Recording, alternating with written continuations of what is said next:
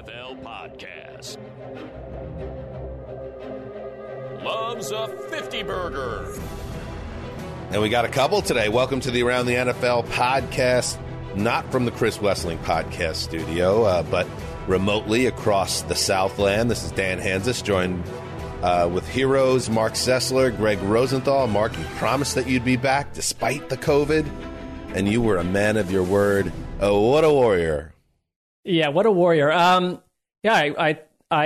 got rid of that cough, which I thought would be unpleasant / unrewarding to anyone listening. So that's mostly gone. So the rest of it, I mean, I feel like a piece of junk floating through space, but I can do that. So, space junk. We just have you on for your looks, though, Mark. That's like you could just be on mute and just be our man candy. I see what you want. So, all right. Listen, we are powering through like the NFL. I'm not feeling great right now. Greg, completely indestructible. I mean, that guy, is he even human? We've been asking that for years, and now we might have some proof. But Mark and I are both here, the whole gang together. And yes, week 17 is nearly in the books now. And yet the regular season has one more week to go. But where we stand now, we have some clarity. After Sunday, we're going to go through all the games, as we always do, of course. But we have 6 of the 8 divisions decided. So congratulations to the Bengals, Titans, Chiefs, Cowboys, Packers, Bucks, the AFC East and the NFC West still to be determined. And we have some playoff heat right now in terms of the wild cards as well, which is a lot of fun. We're going to get into all of it. And usually, Greg, I like to have like a throw it to Rosenthal to give us. He was like the prototype for the Karnacki, Steve Karnacki, and give us all the computations. But does that guy even know football? I mean, I have questions. He knows numbers, but it's fairly straightforward. The Colts beat the Jaguars next week; they get a wild card spot. Then you have the Raiders and Chargers playing next week, and they better be in prime time. That's a win and in. Most likely. Arizona's going to make it in the wild card, and then you have Philly, New Orleans, and San Francisco. 2 of those 3 teams are in. Am I missing anything, Greg? No, I believe, one of the quieter Week 18s. Well, it's the only Week 18 we've ever had, but it's one of the quietest. It's also the loudest Week 18 as well. Right. I think so much was decided on Sunday in such a manner that there's not as much drama going into the final week as there could be. But that's fine. We'll still have a couple little things. By its nature, wouldn't an extra week of football, let's say it went 25 weeks, we'd get closer and closer to having no spicy final week scenarios. So, I think it's just random. It's just random because of the results today, how it fell. But there's still some pretty good stuff. There you go, Greg. Ever the company man. And Mark, I imagine, although disappointment, the Cleveland Browns eliminated from contention today, it didn't sound like you were looking forward to a primetime game against the Steelers so much, especially in your weakened state physically. Now all that, it's all just watching it for fun, I guess. Yeah, fun would be the key word of tomorrow night's Browns-Steelers game. But I would just say that, like, one thing I've been saying all along is I want the teams that deserve to get in there to be there. Now, there's a couple arguments for or against some of the people still in contention, but watching like Cincinnati, watching some of these teams rise up, I don't need Cleveland in there. They didn't deserve it. They didn't earn it. The Cincinnati Bengals. But you can knock out the Steelers officially on Monday night. That is kind of fun. Fine. That is fun. I mean, it's fun. I feel like you're going to have more fun with that than I am because it's a dark note compared to where we were a year ago. All right, I was teed up nicely to get into the Bengals, but that's fine. I'm going to move forward. I'm going to process it and but say... you didn't. By saying that, you didn't move forward. It was already ruined. It was already taken away from me, but it's okay. We're just grinding through. I attempted. I know. You set it up beautifully, Mark. I'm like Robert Saleh in the post-game press conference. I'm not saying who did it, but everybody knows who did it. It was Mike LaFleur. All right, let's get to Cincinnati, where the Bengals made a statement that they are a team to be reckoned with in January. 2 seconds left. This will be a 20-yard attempt from the middle of the field to send the Bengals into the postseason. Kevin Huber is ready. Catches the snap, puts it down. The kick is on its way. Yeah. It is good! The Cincinnati Bengals clinch the AFC North and prove they can beat anybody as they rally from 14 down on 3 separate occasions and beat the Kansas City Chiefs. No, Bongos right out the gate. Dan Horde and Dave Lapham with a call for WCKY and just unsolicited advice, production advice to the people over at WCKW. Let's get some parabolic mics on the field. I want to hear Cincinnati going off in that spot. Evan McPherson kicked the 20-yard field goal as time ran out. The Bengals earned their first AFC North title and playoff appearance in 6 years with a truly wild 34-31 win over the Chiefs. This was a game where Ja'Marr Chase set an NFL rookie record and Bengals franchise record with 266 yards receiving and 3 touchdowns and 11 catches. Burrow threw for 466 and 4 scores. This, of course, a week after Burrow threw for 50 or 540, something like that. So, I mean, listen, this is where we are. The Bengals rallied from 3 14-point deficits against the AFC West champion Chiefs, who, Greg, by the way, had won 8 straight before this game. And now you look at the Bengals as a team, man, if they could beat the Chiefs in a shootout like this, they could beat anybody. They really can. They did the game plan in the second half that so many teams have tried, which is like keep the ball away from the Chiefs. It's like that's good, but you have to score touchdowns every time you have the ball. The Chiefs only got the ball 3 times in the second half. The Bengals, it's not like they were playing slow, but they go 5 minutes. They go 4.5 minutes. They go 6 minutes on their last 3 drives, score on them all. And the play of the game is that 3rd and 27 to Ja'Marr Chase. I don't know how you leave. I think it was Charvarius Ward in single coverage against Ja'Marr Chase on 3rd and 7 from midfield at a point when you can get off the field. It was a crazy setup. It was a great play, though, by Ja'Marr Chase. Great recognition by Joe Burrow, and I hate always making it about the coaches. Ultimately, you need a quarterback and a receiver who can convert that play, and they did it. Tony Dungy was going nuts on as much as Tony Dungy can go nuts in any capacity, but he was fairly animated on NBC Football Night in America pregame show. He couldn't believe the defense Kansas City stayed in, not just on that play, but throughout the game in man coverage, not giving the cornerbacks help, especially on a day where Ja'Marr Chase went completely nuclear, and you knew any time was thrown his way, it was going to be a big play. I believe there were 6 plays of 30-plus yards by Cincinnati's offense in this game, Mark. Yeah, and it's, it's consistency now because we saw it a week ago. We saw it against the Steelers twice. We saw it against the Ravens in the first game. And it's kind of what got me excited about him way back when. Not me alone, but it was like there is no way to kind of predict what the ultimate playing power of this Bengals team is. And what you see from Burrow over the last 2 weeks, I get that we all agree that he's a top 5 quarterback right now and an MVP candidate, but it's like there's no reason to think he couldn't even double or triple in what he's doing. I mean, he's unbelievable. And their big playability, this has to be a Chiefs team thinking, wow, this is what we used to do to other people. Ooh. We used to put them into a fix that they could not get out of mentally. And I like Zach Taylor at the end of the game in the interviews. He was emotional. He said, we've been through a lot. And I mean, he's hung on to a job status last couple years before this year, where I'm sure that was not easy. But secondly said, we knew that we had to go in there and go for it in tough situations. I think they've become much more aggressive than they were at other times in the season when they kind of took their foot off the gas a little bit. And I'm with them that you come out of this with this result, it should confirm something to everyone, because whether the Chiefs are still that high watermark to beat them, it's not last year's Chiefs, but they were as hot as anyone on defense. Their offense was heating up, and the Bengals went and outclassed them. I couldn't be more impressed, and I'm actually quite happy for the Westling clan, even though I joined the Westlings in locking up the wrong team in this. Ooh, yeah, we'll get to that in a minute. I want to say one thing about Zach Taylor. They didn't lock up the Chiefs, to be kidding. That was me. Oh well, they would never do such a thing. Look at that, we got a double. I cannot express to you how much I hated what Zach Taylor did at the end of the game. 4th and inches with under a minute left in a tie game. Cincinnati decided to go for a touchdown instead of kicking the McPherson field goal. And Joe Burrow throws incomplete in the end zone. The Chiefs get flagged for illegal use of hands.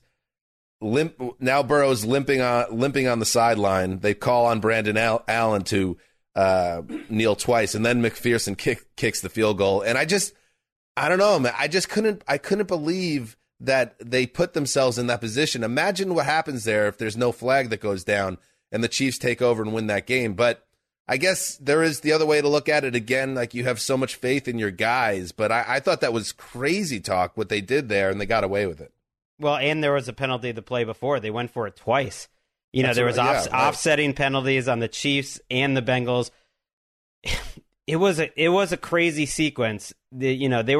Romo was wondering if that they were intentionally not trying to score on the first two plays. I didn't buy that, did you? Which I didn't. I think they were trying to score, but I understood what he was saying, because if ever there was a let the other team score a touchdown, that was a possibility for Reed there. I actually think he made the right call because of what happened. Like, you could see what happened, that to still keep playing defense. But I agree, that was a crazy situation, but it was a sign of how much more they trust their offense than their defense. When you look at the box score of this game, Chiefs have 10 QB hits and 4 sacks. The Bengals barely touched Patrick Mahomes, and yet which is the quarterback with 444 yards? It really shows you like how good Joe Burrow is under pressure. It's not like his offensive line was playing well, and he is willing to stand in there and take the hits. And Mahomes, even with a good running game today, I guess you can't put anything on the offense. It's asking a lot to be absolutely perfect. They had like 8 drives and scored 31 points, but they weren't the explosive team. I think you said it well there, Mark, that they're not as an explosive as a team as the Bengals have been this year. That was one of the best games I've ever seen from a wide receiver. Ja'Marr Chase, his ability to just use his speed to pull away from cornerbacks and safeties that have an angle on him, his ability to make plays when a receiver is draped on him in coverage, his ability to find a seam and then just disappear behind a secondary and take off. I mean, it was absolute dominance, and it does remind you again that Joe Burrow, oh, I love this guy. This guy, Joe Burrow, he's so fun. He's such a great leader of a franchise. He pushed for his old college teammate, Ja'Marr Chase, to be the first pick, 5 overall in April. And now he has his guy, and he's showing the whole world that as good as Penei Sewell can be, this was absolutely the right move. After the game, Joe Burrow, who, again, he plays with a little bit of swagger and a chip on his shoulder, was soaking in the glory. Yeah, I said it in the preseason. We were talking about playoffs, and I said, we're gonna goal is the playoffs, and the easiest way to do that is to win the division.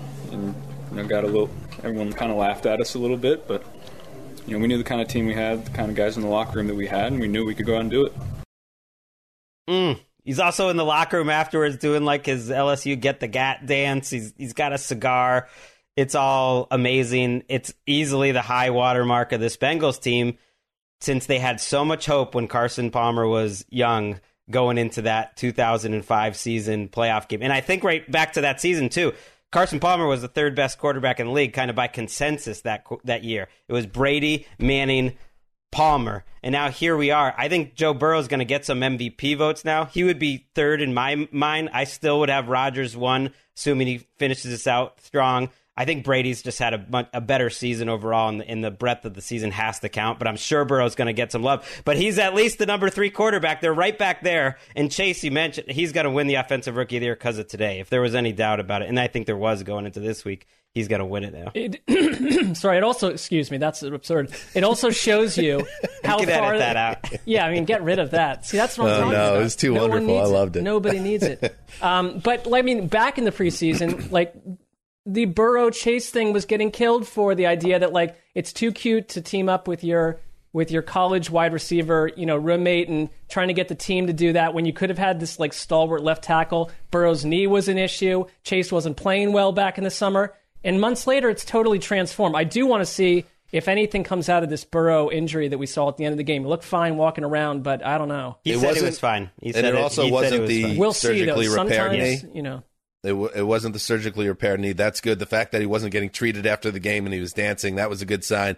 And, speaking of signs, Greg, I think you should have taken a sign. Mark, you're off the hook on this because you weren't involved in the conversation. But speaking of signs, I did give you a sign, Greg, that maybe it was time to get behind the Bengals on Thursday's podcast. Let's listen in.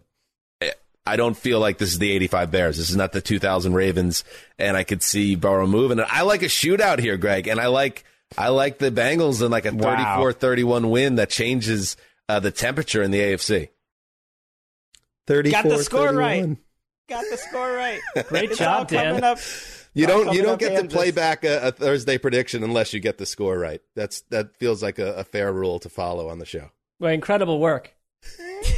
This is really more for Mark because you also buried him in the lock standings with this one. Ooh, that was a good one. I did a bad job. I honestly I would have taken an L because I completely forgot about it. Outside of going for like a Monday night thing, Dan asked like, "Did you do a lock?" And so sportsmanship.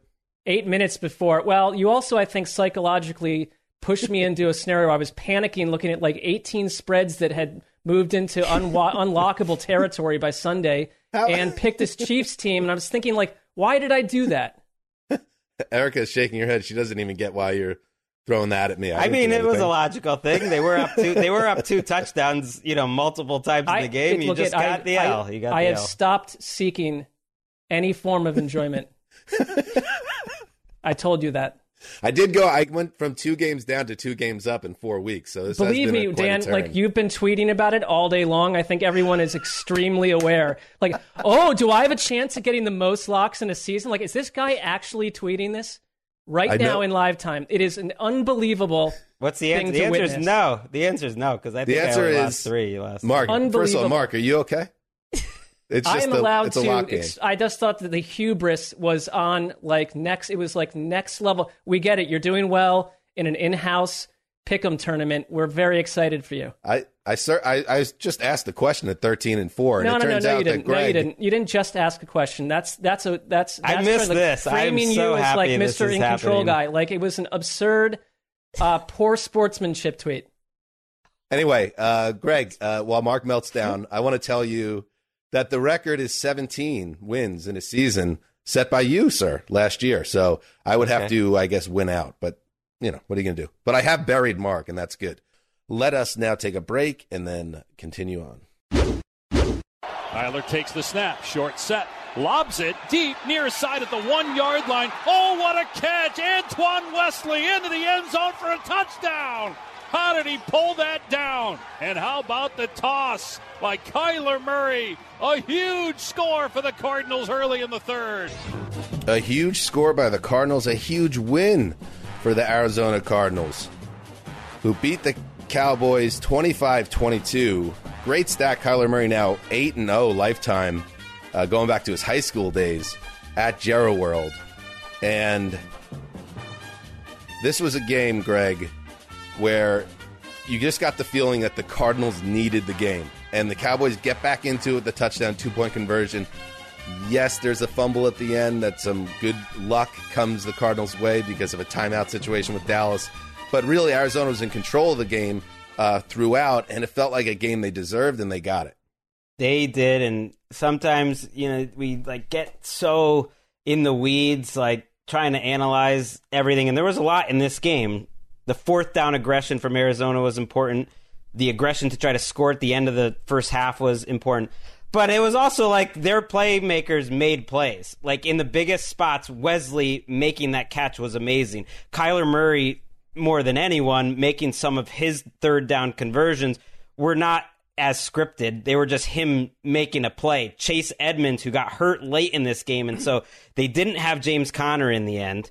They didn't have Chase Edmonds at the end of this game, but he made some massive plays. They never did get Rondale Moore back for this game. They're down 2 corners and 2 of their best pass rushers to injuries and COVID, and these are new injuries. This was one of the more impressive performances in a big spot, I think, by a team all year because of what they didn't have. And Cliff Kingsbury set the tone. I think by going for it on 4th and goal, he would have been killed if they didn't get it. And Kyler Murray made a nice play on the goal line. They score there. And like I mentioned at the end of that first half, and Kyler in a big spot, that drive you mentioned, Dan, just when it felt like maybe this thing's going to go away because it felt like they were playing uphill, he leads them down the field, kills the clock. It was an awesome performance and keeps them alive in the NFC West. I'm with you. I'm totally impressed. It didn't need to look entirely pretty. I do come out of it, though, all credit to the Cardinals, with just lingering concerns about the nature of their offense at times. They still seem sloppy and out of it at points. And I'd even point to that final clock-killing drive where it started with Murray totally missing a wide-open Christian Kirk. There was what I thought at one point a delay of game call that should have gone against Arizona, which would have been huge, which wasn't. But then he sprinkles in an incredible run for a first down, a great throw to Zach Ertz. So it just seems to me a bit the journey with Kyler Murray and this offense is a bit of an up and down ship at times, but they got out of there today. So I had mentioned the play, the fumble that wasn't, and I'll just give it a little more context. So last a little outside the 2-minute warning, and that's important here because that means it doesn't get stopped by the booth. It has to come from a challenge, and Dallas was out of timeouts, and they were out of timeouts because earlier in the game, in an obvious field goal situation, it seemed, for the Cardinals, Cliff Kingsbury ran out Kyler Murray at the same time as Matt Prater, and the Cowboys were confused, and they had to burn a timeout because they were a little out of sorts. So now they had 0 timeouts, and then Chase Edmonds, I think it's a play, got injured down near the sideline. When the ball pops out, his knee was up, his elbows were up, recovered by the Cowboys right before the 2-minute warning. The call probably would have been overturned, would have been Dallas's ball, down 3 with 2 minutes to play. But because they couldn't stop and challenge, that was a huge setback. And just those are like those little things. But also because Mike McCarthy blew it, and not because he took the timeout earlier, because he took the timeout with about 2:40 to go, and that's not a second guess. Multiple game management, people are like, you don't take the timeout there. You lose your ability to challenge, but he also didn't save as much time as he could have. So it's just these things that how they used to have the when to go for 2 note card that everyone looked at. We need a note card for these coaches for when to take timeouts around the 2-minute warning, because he had to wait until after it. That's one of the reasons why it's very. It's just like if the Cowboys now they're a full game out, their chances of getting the 1 seed are not good at all. Obviously, now They're done. Okay, so so think about that when they're on the road in the playoffs. These things can change seasons potentially. That really stood out to me as well. Right, they could be playing in LA. If the Rams win next week, the Rams get the 2 seed, and now the Cowboys could be playing on the road in the divisional round too. I am a little worried about Dak Prescott. Again, there was a couple decent drives late in the game, but he did not have a good game. He missed a lot of throws. It was more on Dak, it felt like, for a good chunk of this game than anyone else on the offense. And I'm just surprised to see it. Just doesn't look sharp, and I don't know if it's an injury or what, but it's just not going where he intends it to go. And Michael Gallup suffered a torn ACL, according to Jerry Jones. They're going to try to confirm it on a second test, but that's a big loss for them on a touchdown catch too, which is you don't see that too often. So that's a big loss. I also do not trust Greg Zuerlein. I think Greg Zuerlein's going to kill him in a big spot at some point here. Yeah, it's fair. All right, let's now move on. Let's head back to the AFC, a game with huge playoff ramifications. The Raiders had a chance to shock the AFC, and they did it. This will be a 33-yarder. This is for the win.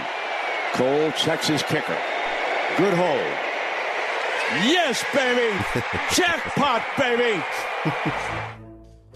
Man, we lost John Madden last week, and obviously a legend. Brent Musburger, also another guy that kind of, when I hear his voice, I think about what it meant to be a sports fan in the 80s, 90s. And then here's Brent Musburger in 2022 calling big wins for the Raiders. Treasure our icons in broadcasting. Anyway, the Raiders are up to 5 walk-off wins this season. 5 walk-off wins in one season. Latest was their biggest and most impressive. A 23-20 win over the Colts at Lucas Oil Stadium, sealed by that Daniel Carlson field goal at the gun. 3 straight wins for the Raiders. All of them narrow wins, all of them against AFC hopefuls. And the Raiders, as we said at the top of the show, can complete their improbable journey to the playoffs with a home win over the Chargers in Week 18. Bisaccia bump? I don't know what it is, but I have to say, like, I don't care what happens next week. They can lay an egg, lose 27-3. I come out of the season. I don't know. That won't feel good. That'll make this feel like a bunch listen. Of I get it. What am I saying? I guess maybe a 27-3. That would be a bad taste in your mouth to end the season. But to win all 3 of these games against teams clawing for the playoffs at a time where they look completely dead. I said it myself. I was talking about them after they lost to the Chiefs like they're a joke at this point. They win 3 in a row. And this one I thought was truly impressive because the Colts had been rolling, as we all know.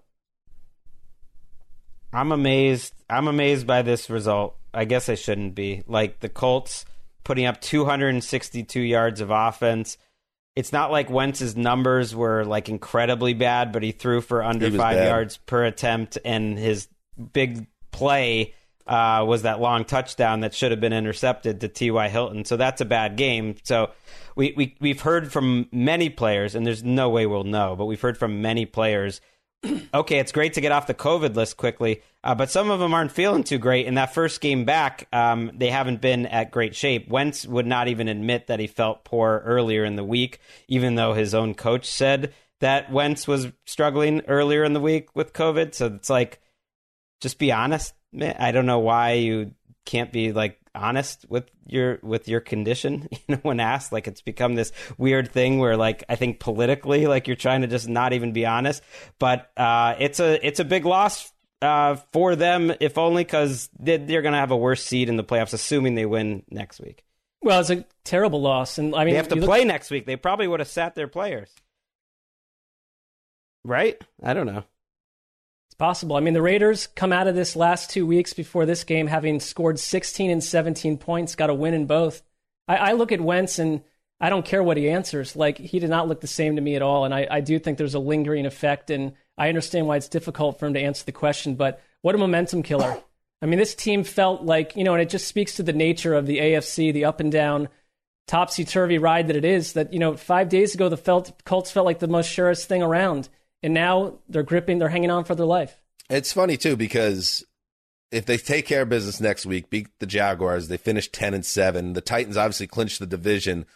So it's going to end up in a way that this game doesn't really matter to the Colts, that they were going to be locked in. I kind of take it back. It's not that big of a game, other than they don't get the rest of the guys. But still, you kind of lose a little of that juice. And I think the Wentz thing, beyond any lingering issues, symptoms connected to COVID-19, also, he didn't practice all week. And I thought the turning point of this game occurred late in the third quarter. It was a 3rd and 7 at Indy's 23. It was actually the first play of the fourth quarter. And Wentz has T.Y. Hilton on a busted coverage, wide open down the left side. If he hits Hilton in stride, there's a good chance he goes in for a touchdown.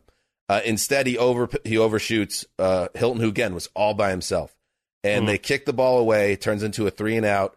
They kick the ball away, and the Raiders go right down the field, 6 plays, 62 yards, scored the go-ahead touchdown. Now, Indy marched down the field on the next drive and tied it with the field goal. But that, to me, felt like the turning point. And, again, when you think about the Colts, and, like, the Colts, when they're locked in and Wentz is playing well, are as good as any team in the league. But there's too much of this inconsistency with Wentz where you do feel like, unless he gets on like an Eli Folesian type heater in January, one of these type of games is going to undo them in January. You just kind of can feel it coming. I mean, we reacted as a collective group very positively and with a lot of force to his performance before the previous game, where he was throwing the ball as well as anyone. I think it matters if you track these quarterbacks that are out with COVID, that don't practice at all week long, and then they go play, you're going to get some of their most down performances. I'm not saying that I want to go look at that scientifically, but to say that it just doesn't matter, I think we're agreeing that it does. Like, right. I mean, at the most critical juncture of the year, I mean, no matter what happens playoff seeding wise and stuff, like, this was a momentum killer for the Colts. And I mean, it's like you do question their quarterback play if they don't get a better performance. Meanwhile, Kark is in a bad turnover stretch here. He had a couple interceptions here today, but they really have had something going in the fourth quarter. They go touchdown field goal there to win the game. Carr, has held up this franchise. Like this has been a nice season for the Derek Carr in Las Vegas and Oakland Raiders legacy. He's like, I don't know. Ricky, you saw him in the post-game press conference. There's something about him. Like, I know he's not a perfect quarterback. I think he's on the right side of the Dalton scale, Dalton line, but not to me too far. I think he's in that like 12 to 15 range. But I do like the confidence. Like there's a certain je ne sais quoi. Yeah, that's what I texted you guys. I was like, Carr's kind of hot. Like his like swag and everything. And he's like, he's feeling himself. And I was like, I'm kind of into it. Yeah, that dude, he carries himself as a guy. Remember, who he's never gotten every week. He's never gotten to do this. He's never gotten to do this. They have one winning record, right, since 2003. And the one good season he had, he broke his leg, with a couple of weeks left. And so he didn't get this is the best late season experience he's had. And he's earned it. And he's going to be in primetime next week. I'm pretty sure. They haven't announced it as we say, but that's got to be the Sunday night game. Chargers, Raiders. Come on. I like the Chargers. I like Justin Herbert. He'd be fun in the playoffs, but I'd be cool with the Raiders in this crazy season doing it as well. And they have a chance. They're at home against the Chargers, a team that's not really known for stepping up in a big spot themselves. So that's going to be a really fun game to watch. And I really hope it does play out with all the way things kind of sort themselves out in Week 18 with a true win-and-in scenario, making it the first playoff game of the season. All right, let us take a break here. And then check in with the Tennessee Titans. Woodside heads to Hilliard. He's got room. 30, 20, 10, 5, in zone. Oh, Dontrell. Touchdown, Titans. Okay. Exclamation point on the day. On the day is right. How good is this field? It has to feel good for Titans fans. Dontrell Hilliard goes 39 to the house. Deonta Foreman, 132 and a touch. Ryan Tannehill throws 2 touchdown passes. That was Mike Keith, of course, and Dave McGinnis of WGFX. The Titans clinched their second straight division title with a 34-3 win over the Dolphins, whose 7-game winning streak disappeared in the face of actual opposition. And here we are. The Titans go from red-hot start to mark a team that could not get out of its own way offensively. 2, with 1 week to play, they are in position with the number 1 seed in the AFC. Yeah, they to me have been a team that have stuck together through some of the most trying circumstances in the conference. Today, I thought it was an exclamation point again for their defense that never really went away the way that their offense did. And they just wanted, I think, to show the weather in this game was a huge factor. And one quarterback was going to come out faring better in freezing rain, total downpour, and they put it to Tua. I think that their plan with Miami was to get the Dolphins into unmanageable 3rd and long situations, which happened over and over. And Tua, maybe down in South Beach, gets you out of some of those. In this situation today, against this defense, he could not. They're the worst 3rd down offense in the league. They looked at this way. And to your not believing in them, Dan, this is why. Because the offense, when you don't have something perfectly happening for them, they crumbled. And I thought that you could look at some of the guys on this Titans team. Deonta Foreman, I'd start with him. The way that he has run the ball over the last month and a half, but especially today, I thought he put it to Miami in a way that basically demoralized them. Their defense, which looked strong out of the gate, started to crumble and it wasn't a huge A.J. Brown game. I think he had 40 yards in this, but Tannehill ran for a big first down. The running backs did it. They had some up and down issues with their line, but Miami to me was completely outclassed and shown to be what they are, which is sort of one-dimensional. When their offense does just enough and their defense does everything else, that's fine. But they couldn't get it done today, and the Tennessee Titans are so clearly the better operation, and they knock Miami right out of the playoffs. Well, you have a small margin for error when you start 1-8 or 1-7, whatever they were. That's a tough spot to get in, but to lose 34-3 when you're 2 similar teams. I mean, this is like the classic Titans game. They have 300 yards. They have 110 yards passing, and they put up 34. I'm not saying Derrick Henry isn't extraordinarily valuable, but to your point, Mark, they've run the ball really well. That's what they do well. It's a good run blocking offensive line. It works with their play action offense. It works with Tannehill, and they've survived without Henry. The running game was never a disaster. Yeah, and even with A.J. Brown not having a big game, he's just he changes the way defenses have to approach the Titans and opens things up for Ryan Tannehill. Julio Jones didn't play in this game, but we know that that's not a big deal at this stage. Let's bring in Gravedigger. Gravedigger, first of all, congratulations. I know that you ride or die for your Titans. And this had to feel good because I locked up the Titans in this game, but I certainly didn't see them rendering the Dolphins non-competitive, which really just speaks to Tennessee really turning it on here. I predicted a 13-10 win for the Titans, so I also did not see this kind of... I mean, to Greg's point, like they only had 300 yards of offense. It wasn't like they were marching up and down the field the whole game, but they just looked like the playoff team. If it was like one of these two teams could make the playoffs, the Titans are the ones that looked like the playoff team. I think they have been better coached. They're a 1 seed. All you got to do is beat the Texans, and they just won a playoff game. This was like this, and they got to beat the the Texans next week? You got at Houston. Yeah. It could be tricky. Houston could be tricky there, but you should take care of business. And I just think it's such a interesting season, Gravedigger, for Tennessee if they can now come all the way back around and get that number 1 seed, get the bye, have home field advantage. And this always felt like, and by the way, Derrick Henry then gets more time off to get right without the Titans playing a game. Like if they could just survive the storm, they are set up well for the playoffs. And I know you're feeling yourself. You know how I know? Because first of all, 2 things. Number 1, Titans fans. I love you, Gravedigger. You know that.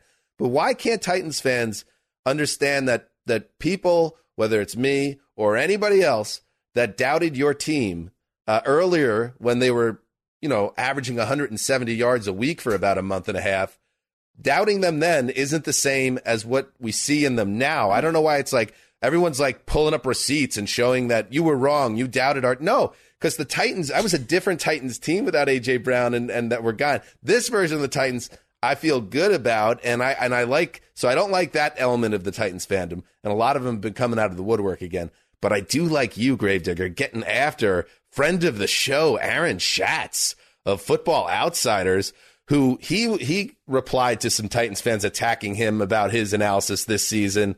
And Graver responds. Listen to this, Greg, because I know you and Schatz are tight. Are you tight? You know each other? Yeah, okay. We know each other going way back. All right.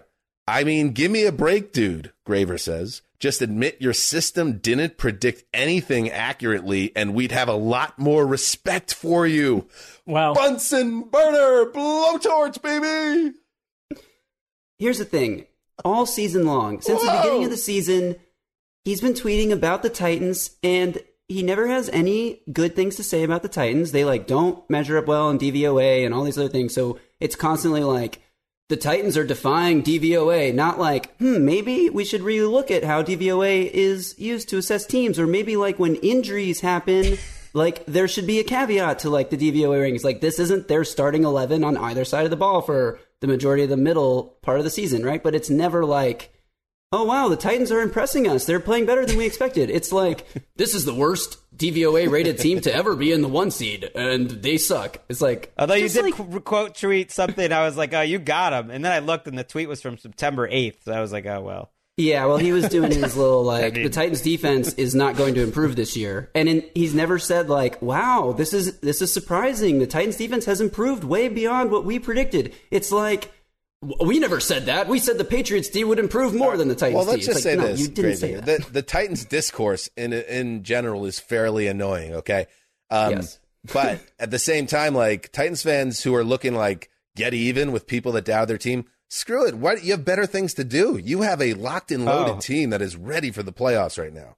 And you're going to have more, because everyone, when the Titans get that 1 seed, the conversation for 2 weeks is going to be like, ooh, which lucky team can angle to get that divisional round matchup against the Titans? Because no one's going to want to go to Kansas City or Buffalo.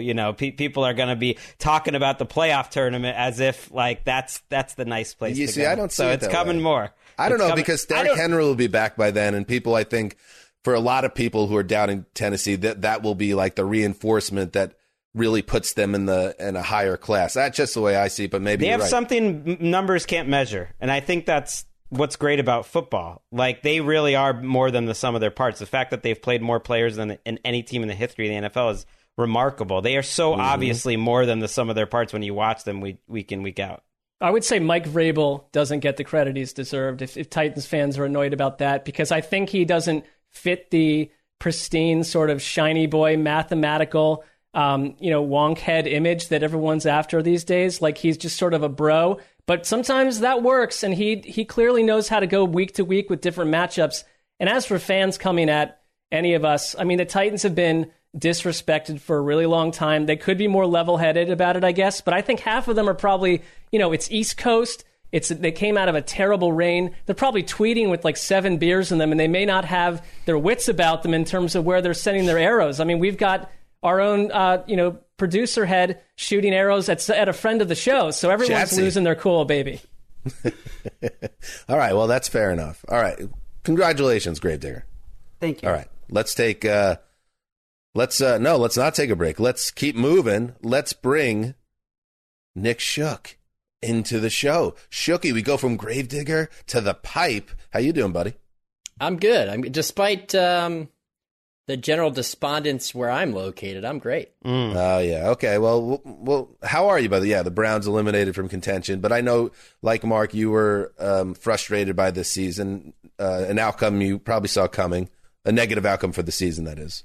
Yeah, I mean, Mark said it best last week. It's not deserved. If they were to try to make the playoffs and the Bengals were to lose and, because the Ravens lost, and if they were to beat the Bengals somehow next week, it's still not deserved. So this is the outcome that they deserve, that they screwed around for a lot of the season, never really found any consistency, and that's how you get eliminated from the playoffs. And allow me to be a beacon of hope for the city of Cleveland real quick. I'm wearing this on purpose because everybody here is going to turn their attention to the other team. It's an all-star game. Got it. But they're going to turn their attention to the promising team, the team that's overachieving, not the team that is disappointing. You're wearing a Cavaliers shirt, for our audio listeners, which is all of our listeners. Yeah, exactly. Basically. So it's cap season now. There's something else for Clevelanders to be happy about. Okay. How about those Guardians?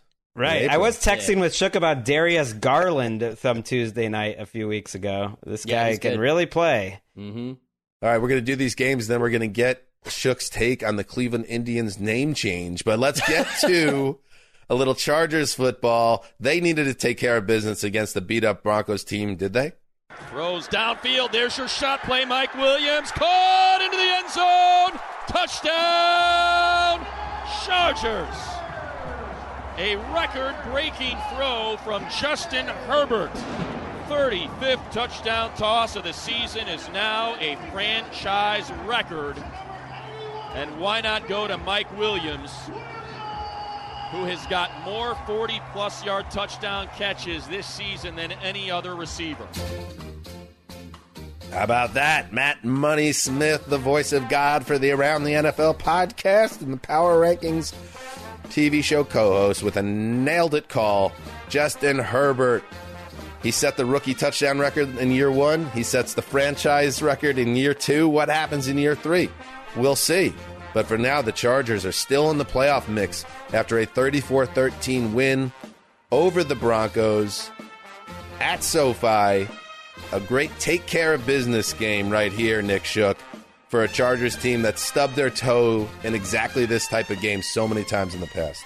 Yeah, and stubbed their toe in the last couple of weeks with a stunning, disappointing loss to the Texans that kind of threw everything into question, but they responded like a team that you would, a playoff team, you'd expect them to respond by coming out, like you said, taking care of business. Now, the Broncos were shorthanded. They had a dozen guys out because of COVID, and Drew Lock's playing quarterback, and even he had to exit for a little bit because of a shoulder issue, and you give him credit for coming back. But, that aside, the Chargers largely dominated this game. They did it offensively. It was really a complete team win because they did a good enough job defensively to allow their offense to build a lead. They took a 17-0 lead right before the half and ended up going to halftime 17-3, and it was never really in question. They got a couple of goal line stops or holds that limited the Broncos' chances of turning those possessions into touchdowns, and they cruised to a victory and set themselves up with a date with the Raiders. And if they play like they did today, then they got a good shot, but the Raiders are better than the Broncos. But for this week at least, they're back to the Chargers that I think we expected. The question now is, can they maintain that consistency into a must-win game next week?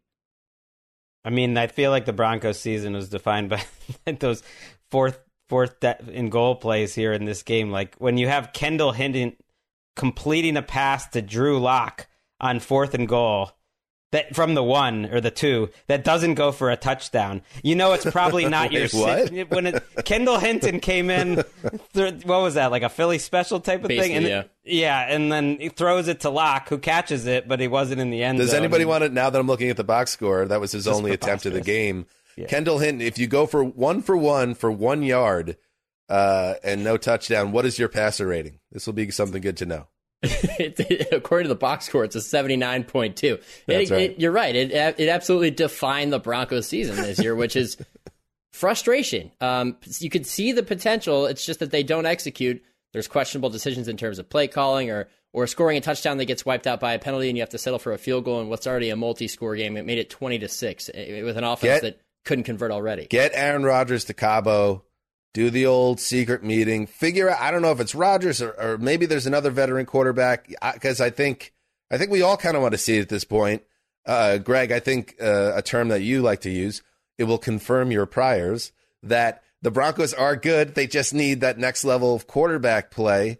Another season where that's kind of defined the conversation a little bit around this team. Right, but also, like, who knows what... I know on paper this defense and secondary looks good, and it is good, but it's like Vic Fangio is not going to be running the defense anymore next year. So then, to me, that's a start over. I would assume after 3 straight losing seasons, which this clinches, that he's out. And yeah, you got some good skill position players for sure for the next coach and the next quarterback, assuming they're not on the team. I mean, you cannot have Vic Fangio and Pat Shurmur going to Cabo to court Aaron Rodgers. It's going to have to be a completely new cast of people that someone like an Aaron Rodgers, who's moving his entire brand to another team, is going to believe in. And I'm not sure who that coach is right now. They're also trying to sell the team, by the way. Well, that's part of it too. I've seen Elway in Indianapolis. Who knows what goes down when Elway's down in Cabo? It must be a wild scene down there. I'm sure it gets Chargers quite lucked frenetic. out here. Chargers lucked out with all the injuries in the Broncos this week. And they deserve it. They needed a little luck. And they deserve it. The Chargers are one of those organizations that you should never, hold it against them. They got a W and a little luck. All right, let's move on, Shooky, to Orchard Park, where another team was looking to take care of business. Bills need a touchdown here. In the gun, the snap to Allen. Hands it off. Singletary driving forward, gets down to the 1 yard line, and he is stopped. It's a touchdown. A late call by the officials, but it's a touchdown for the Bills. A 6-yard touchdown run by Devin Singletary. That's classic play-by-play guy move there. I didn't mess up. That guy messed up. Late call. John Murphy, WGR, with that call. An accurate call. Wasn't on him. The Bills clinch a playoff spot. Devin Singletary scores 2 touchdowns in the second half, making up for a sloppy performance from Josh Allen, who had multiple turnovers. But it didn't matter. 29-15 win over the Falcons. Thankfully, thank God, Shooky, the Falcons are eliminated from playoff contention. But I suppose a little frustrating as a Bills fan to see Allen throw 3 picks a week after that magical performance against the Patriots. Yeah, we spend time in digital space talking about MVP races we have for this year and last year and many years before that, and I often get crushed because Josh Allen never makes it into my top 3. But this is the type of game that explains why he doesn't make it into my top 3. He's a great player and they rely on him a lot, but occasionally, and I know it was snowy, but you're the Buffalo Bills. You should expect to play in snow. Occasionally, relying on Josh Allen goes poorly. It's just that, I'm glad we played that clip because that's really what defined the win for the Bills, is being able to rely on the ground game. Something that they really refused to do for a lot of the season unless it was Josh Allen running the football until the last couple of weeks. They've gotten back to giving it to Devin Singletary and establishing more of a traditional ground game, and I think it's balanced out their offense, and it's helped them in cases like today where their quarterback is erratic, throws a few really ugly interceptions, and one that just was a product of a risky throw that he's known to take from time to time. But they were still able to win. And you could say, you can give them a ton of credit for doing it offensively and going to the ground game, but it's also a reflection of how much talent that the Falcons still need when they don't have Kyle Pitts in the field, because he wasn't available in the second half and they couldn't move the ball. They had 77 total yards in the second half after losing Kyle Pitts, essentially. So they need more weapons, and they've been a scrappy bunch, and they've been fun to watch, I guess, at times just because they play hard. But in games like this, that talent difference ends up being the difference, and it was today. I think Arthur Smith has dealt with that all year long, and he's dealt with it creatively when there isn't a lot of options for creativity. So I'd give his first year coaching there a positive grade. But I would ask you this, because we just said, if you project enough, you could say Carson Wentz in Indianapolis has like a Joe Flacco Super Bowl type run. With Josh Allen, he's an MVP candidate going into any season. Do you think, though, that we can get 3 straight performances from Josh Allen that are pristine enough to avoid something like this? Because in a playoff game, they're out if this happens. Yeah, that's kind of the wild card. Last year, you would say yes.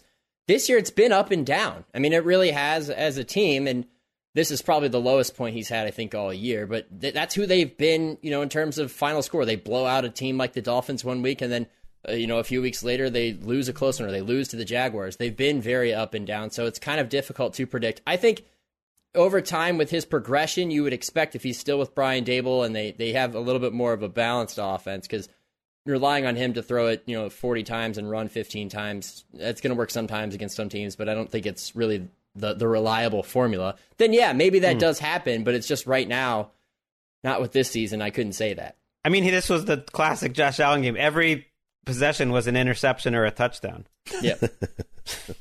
That's kind of... I take my chance. It's just insane. Is there a chance here your Jets can help out the Patriots next week? Because for a minute there, the Falcons were ahead in this game. I was thinking, wow, could the Bills lose? Because the Bills still, are winning the AFC East, but it's not up. It's still up for grabs going into Week 17, and I anticipate both the Bills and the Patriots will be playing, obviously, to win. And so the Patriots would need the Jets to pull off like a huge upset. I mean, the Jets came very close to pulling off the biggest home upset in team history today, so it's certainly within the realm of reason. The Falcons also are like, yeah, they're 7-9, but they're a whisper away from being 4-12 or 3-13. They are not a good team at all. So I guess that's a pretty disappointing win, but who cares? It's a win, and the Bills are still in position to win the AFC East if they take care of business on Week 18. All right, Shook, I'm not going to ask you about the Cleveland baseball team name change. I just don't think it's the right platform for you, and I don't want to put you in a tough spot one way or the other, so I'm just going to say you're a great Cleveland sports fan, and the people are lucky to have you over there. It's a great business decision out of you, because the last thing you want to do is alienate some listeners who feel very strongly about that or don't really care at all about baseball. So this is a football podcast, and we'll keep Sidestepped it.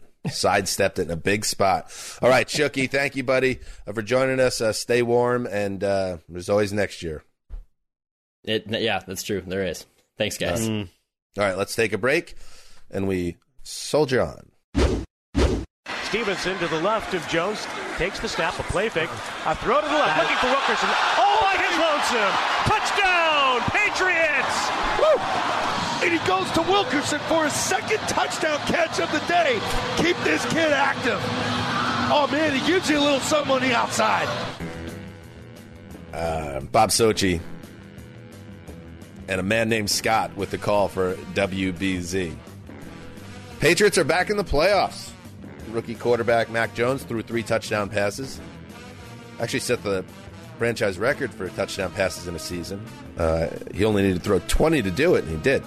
Damian Harris and Ramondre Stevenson both scored twice on the ground. Final score 50-10 over the Jaguars. And Mark, we talked about this on Thursday's podcast. If ever there was like the classic Patriots destroy a bad team that's ready to go home scenario, it was the Jaguars at home. So 50-10 is not surprising to many of us. But I guess let's give them credit. They're not doing it with Tom Brady anymore. So there's just something the way this team practices, prepares, that separates them from others. Yeah, I think all that's true. You got a very clean game from Mac Jones, who threw a couple great touchdown passes in this. You got a guy like Christian Wilkerson, who's barely played for them, getting involved with 2 touchdowns.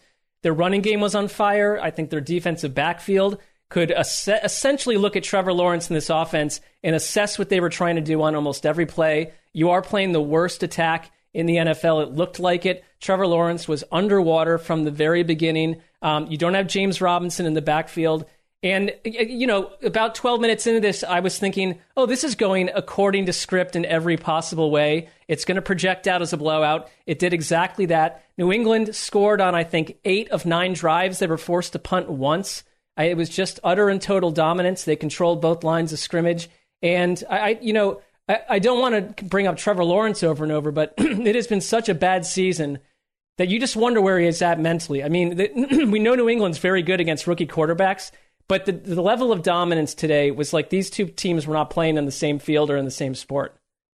I mean, his receiver group is among the worst position groups in the entire NFL. Not just receiver position groups, just any position. The drops, the mental mistakes every week is brutal to watch. And they're probably a lay down for the Colts in a similar big spot next week, like they did the first time they play the Colts. It's quite an accomplishment, I think, for this Belichick rookie quarterback team to get to 10-6 here. You got a chance to go to 11-6. It was disappointing. Obviously, they didn't show up in some of their biggest games of the year, but it is quite a rebound from where they were a year ago, and they'll be dangerous. I'm with Scott Zolak on this one point, if only this. Keep Wilkerson active in the playoffs. I've seen enough of N'Keal Harry. I know he cracked down blocks on the running game. Okay, that's great. I saw Wilkerson in the preseason. He made some plays here today. It's like they need any good playmaking pair of hands they can get. And you look at the AFC East, the Bills have a 1-game lead. Right? Or are they tied? They're tied. They're tied, in the standings. But they have the tiebreaker. And Bills have the tiebreaker. Yeah. We talked about the Bills. They have the Jets. The Patriots at Miami. That's an interesting game for New England. But the good news is for Patriots fans, which I guess Greg is one of them still. But, we've talked about that on the show. It's unclear. It eliminates a nightmare scenario where the help they got today, they're in the dance. If they get some help from the Bills, so be it. If they don't, these teams could very well, I think it's set up right now, Bills, Patriots, round 1 of the playoffs, and I don't think it matters, as we've seen, where that game is played, considering the teams split, winning in each other's stadium. So I think we all want to see a third matchup between those two teams, and I wonder if it's kind of I don't. It's a happening here. It's going to go down.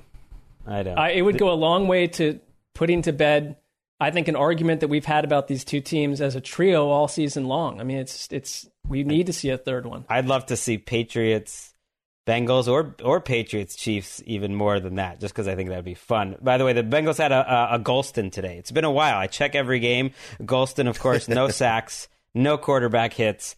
Congratulations. Can you clarify for me, Greg? Because I don't even know sometimes with the Patriots talk what you mean. Like what? Do you want to avoid the Bills because you don't think it's a good matchup, or because you would watch it would be a more fun matchup if they're playing? I've seen that twice. I think the Bills' best game is really high level, and I've seen that game. And to me, Patriots Chiefs would be a lot of fun, and Patriots Bengals would also be fun. I don't need another division, third time around. You're scared of the Bills. That's what I'm reading here. I would agree. I think I'd be scared of the Bills. But I think the Chiefs are a tougher matchup, but there would be something about that would just be intriguing if they could ever have a chance there with Mac. All right. So let us now move to some intra-league football in Baltimore. Takes the snap. Inter? Rolls right. Intra? Pitches. Throws. Caught. Front pylon. Touchdown. OBJ. Touchdown. Touchdown. Touchdown, LA! Odell Beckham Jr. gives the Rams their first lead with 57 seconds remaining in Week 17. Thinking about that springtime social with JB Long, post-draft. Having a couple of, maybe he's drinking a White Claw, I'm drinking a Tito's with our beautiful families, just living it up in Southern California. One of the strangest recurring bits going right now. JB Long, KYSR with the call. I think I might have heard MJD in the background there. Matthew Stafford threw a 7-yard touchdown pass to Odell Beckham Jr. with 57 seconds to play. That came after Stafford and Beckham connected on a 4th and 5 to keep the game alive for the Rams. And the Ravens could not respond in their ensuing drive. They lose their 5th straight game, and the final score was 20-19. 20-19. Thank you, Greg. Another sloppy performance, Greg, by Stafford, but he delivered when it mattered. He did. That to take the lead was the moment like you bring Stafford there for, and I know you can say like he's the reason they were trailing, and he was a big reason. He had 3 turnovers. They were all his fault. It wasn't like he had bad luck. He played well in the second half. Like they had to play very clean and nearly perfect on offense because they were not getting the ball very often. The Baltimore Ravens offense just kept grinding up these long plays, like a 14-play drive, a 12-play drive, a 15-play drive, a 9-play drive. So Stafford didn't have a lot of chances, and they had to finish touchdown to win the game, and he did it, including a 4th down play to Odell Beckham before the touchdown, with the game essentially on the line, and Beckham makes a fantastic hands catch, and Stafford, moves out of the way of pressure. It was like an incredibly clutch play, and this Rams team has shown an ability now this last month to win a variety of types of games and come through in the fourth quarter, and they're trying to kind of build their culture, I guess, their identity of this Rams team, and I think they got a feel now when they get into these tough situations that they're going to come out with victories.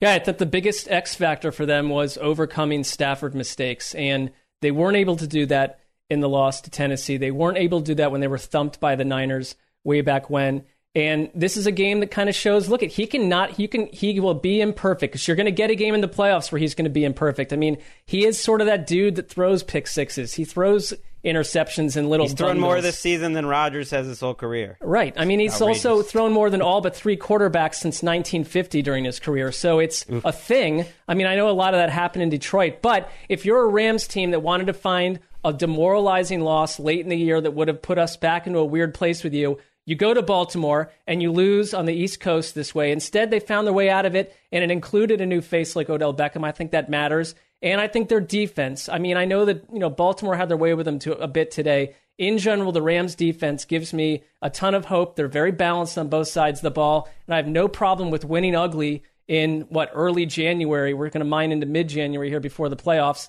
I'm fine with it. Maybe it's time to just recalibrate expectations with Odell Beckham, that he's just never going to be a guy who puts up Justin Jefferson type lines or what we saw Jamar Chase today. He's just not a consistent elite playmaker like he used to be. But again, I think he's up to 4 to 5 touchdowns now with LA. It seems like he scores once every game, an otherwise unremarkable box score, but he's become a red zone threat and a weapon for them, what he never was with Cleveland. So that has been a help for them. We still have the opportunity potential for Cam Akers around the bend. Sony Michel has really played well. Cooper Kupp in an off game for him goes 695 and 1. So I think the Rams, is Stafford somebody you just lock and load and be like, okay, he's ready for the playoffs? No, but I have him in the same class as Josh Allen. Well, Josh Allen's a better player, but what I mean is Josh Allen, Carson Wentz, Matt Stafford, these guys that are talented but sometimes enigmatic type players that can obviously go on a heater in the postseason. And could I imagine Matt Stafford having a killer postseason and them riding it all the way to the Super Bowl? And I totally can see that. So again, that's why you go get Matt Stafford, and they're set up here for all the trials and tribulations of the season. They're 12-4, and they have a chance here. They're the 2 seed. They're the 2 seed. Can they get up to 1, or are they? Well, as we tape this, we're going to assume the Packers finish out the Vikings here, and then that'll clinch the 1 seed for the Packers. So the Rams are at 2. They haven't won the division. They can do it next week. They can't have these 3 turnover games from Stafford. He's done back-to-back weeks. I know they've won, but in the playoffs, I don't know if you have that margin for error. But I do like you said, Kupp. This was, in theory, an off game, but he stepped up, getting open, huge plays at the end, making plays after the catch. Ramsey had a nice game. I'd like to see, it's clearly not the passing game that peak Rams could be, because this is an undermanned Ravens secondary, and they were not taking advantage of it for chunks of this game. The Ravens kind of backed off. I think that surprised them. They were playing conservative. But Donald, we keep saying it week after week, he changed this game. His pass rush pressure on Huntley prevented a wide open touchdown in the first half. he gets a sack to end a drive in the red zone at the end of the game. The Ravens were basically on the doorstep of scoring a touchdown and almost putting this thing out of bounds. And then that's the moment where Donald steps up, and it was just like another just Aaron Donald. You probably weren't going to win the game if it wasn't for Aaron Donald. He's Defensive Player of the Year. For me. Oof, listen, it's a close one. It's a close one. We talk about it all the time, the old Francesism, season doesn't start till after Thanksgiving. On November 28th, the Ravens outlasted the Browns 16-10, a game in which Lamar Jackson threw 4 interceptions, but they still won.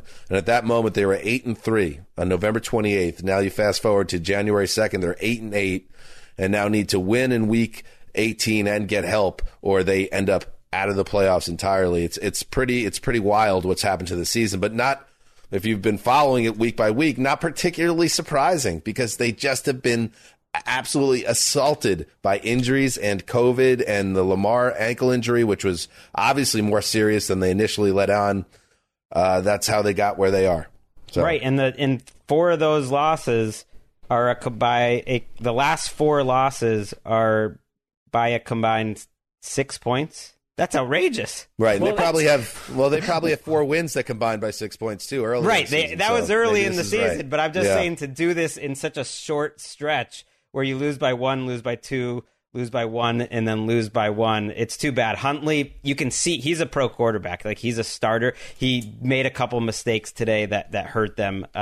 It wasn't quite as good a game from him in this game. Like, he still looks good, and he looked like he belonged, but he had a couple plays he wanted back, or else they could have won it. Oh well. Would have helped my fantasy team that went down in the finals today, but we'll take that second place prize money, and we're off. We're happy with the way things turned out overall. Just disappointing. But I know a lot of people were when you wondering, see this on Game Pass, there were a couple of plays where he could have had more points. They were don't tell me. It wouldn't have mattered. My opponent put up 175. It's fine. We move forward. We're professionals here. On to not great timing for this. On to the Meadowlands. Ready to go. Brady with 23 seconds to go. The snap, a good one. Brady looking, cocks the arm, throws toward the end zone. Receiver open, caught ball, touchdown Tampa Bay, touchdown Tampa Bay. Buccaneers take the lead for the first time of the game. Grayson makes the catch in the end zone. Buccaneers lead 26-24. Tom Brady, you're terrific. See, it's about the delivery. Like when Gene Deckerhoff says, Tom Brady, you're terrific. That's nice. I like that. When another announcer goes, I love Tom Brady, it doesn't carry the same warmth. Put it that way. Yeah, there's a lacking of a panache there with the second individual. A man named Scott. WFUS, Gene Deckerhoff. Antonio Brown walked away from the Bucs, but luckily they still have Tom Brady. The GOAT led the Bucs on a 93-yard drive in the final minutes, culminating with a 33-yard touchdown strike to Cyril Grayson, sealing a 28-24 win over my Jets. The Jets had a 2-touchdown lead in this game, and it was a tough one. We're going to get to the game, but let's start with the Antonio Brown stuff, because obviously this was the huge story of the early games. It was everywhere. Brown had... It's still unclear as of this taping what set him off, but he had a meltdown late in the third quarter. Tampa Bay was trailing 24-10 at the time. Cameras caught him in an animated discussion with Mike Evans. Evans was trying to calm down Brown, but instead Brown stripped off his pads, jersey, gloves, T-shirt, tossed the gloves and T-shirt into the stands, and then walked completely bare-chested down the sideline into the end zone, which, by the way, should have been a penalty, but we're not going to dwell on anything like that. He then waved to the fans, jogged through the end zone into the tunnel at MetLife Stadium, apparently left the stadium without a shirt on. And after the game, first there was speculation that he was benched, and he melted down because of that. But then there was talk on Twitter that he wasn't even benched, but something set the he man was playing. off. Jay Glazer reported that Arians, at one point, he was already upset for some reason that is unclear. Arians, put him in the next play. I guess he was like on the sideline, and Arians, put him in the next play, and he refused to go in. And then Arians asked again the next play, And at that point, when he refused to go in, he said, like, you're out. Okay, and then he melted down. So anyway, Arians, after the game, obviously the first question is not about this great comeback. It's about Antonio Brown walking out in the middle of a game. Here's what Arians had to say. He is no longer a Buck. All right, that's the end of the story. Let's talk about the guys that went out there and won the game. See, but it's not that easy, Bruce. It is not that easy because you, Bruce Arians, and you, Tom Brady, and you, the Tampa Bay Buccaneers, created this situation by looking the other way over and over when Brown was clearly a loose cannon. Now, I think there's something interesting with this. And Mark, I'll tee you up on this.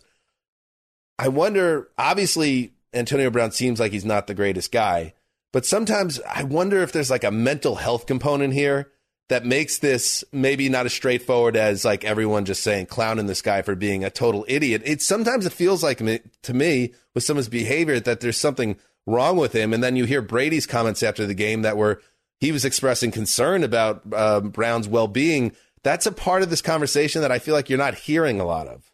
I mean, I do think that when we look at Antonio Brown and you look at what happened on Hard Knocks with the Raiders, and there's a laundry list of things that have happened with Antonio Brown that it is possible to piece together and be curious about the mental health side. I mean, because there's been indications and suggestions that is something he deals with. And I took Brady's comments along the same avenue that you did. This is a star player who was on a Hall of Fame avenue at some point. I mean, you can see it. And it's like, that's why he was in the building. I think this puts to bed probably what was a bit of a tension-filled scenario between, not about tension-filled, but Tom Brady wanted him. Would he have been on the Bucs if Tom Brady wasn't there? No, this wasn't a Bruce Arians wish casting. I think Bruce Arians did his best to put up with him. I just wonder, I mean, in terms of the Antonio Brown experience, did he wake up at some point today thinking that, I don't want to play anymore? Or in the scope of possibilities of actions I might take today, one of them could be stripping down from the belt up and running out of the stadium and taking an Uber home. I'm just not sure. He was well dressed when he took the Uber. There was some great shots of him waiting. It wasn't an Uber. He got his personal. Then he's fine. You've taken. First of all, you've taken your chance at a Super Bowl ring away, and you've probably taken your team's chances away because losing Antonio Brown on the field is nothing short of Titanic. I think for the Buccaneers, right, with the state that they're in right now, it's huge. And this was like a experiment that always had a potential high risk, high reward point of implosion, and today it imploded in rather spectacular fashion. Well, supposedly they were getting frustrated, according to some of the local reports, with his behavior throughout the course of his suspension, and then since coming back, and you could see the way he was with reporters when he didn't even want to answer questions about it. So, you're right, Dan. Like, Arians was I know Brady wanted him on the team, but Arians ultimately made the decision to keep him, which was even after the suspension, which was obviously a mistake. And they're going to be counting on Cyril Grayson and Tyler Johnson. I know Evans was back today, and Gronk had a good game, but they're definitely shorthanded. Levante David's hurt. Shaq Barrett's hurt. They've had some really significant players that are out right now. To Mark, your point, I wonder if Arians has a conversation with Brady before he goes up to that podium, or if that's something that in the heat of the moment he says, no, he's gone, that's it. That was to me like he's not even. It's like Antonio Brown quit. He was off the team already. He took himself off the Bucs. Arians never even had a choice. I don't know, right? Well, he left. He literally left. You know what I mean? Like at that point, Antonio Brown knew his Bucs career was over. I mean, I don't know if he's thinking about it that way. I don't think he was thinking about anything because if you look at his escalators in his contract, he was with just like normal type Brown performances. The rest of this game and next week, he would have cleared like well over $1 million in bonuses. So I think he's a guy that is a complete loose cannon and a hothead that lost his temper, and probably, even if he won't admit to it right now, he knows he made a huge mistake. Now, there's talk like, oh, he's out of football now. Well, we'll see. We'll see.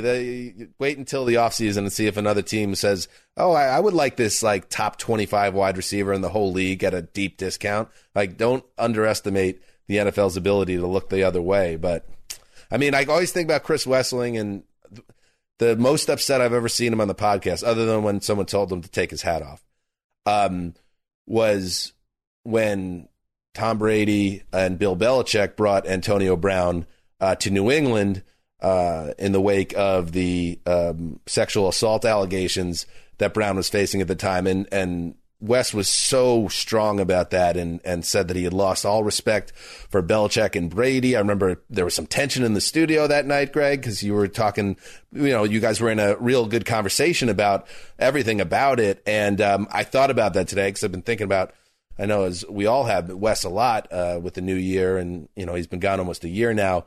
That Brown, this is not anything new, that he's been this divisive guy that at a certain point, you got to put your foot down and say, this is not a guy that can help my team, even if he is fantastically talented. We've seen it again with yet another team.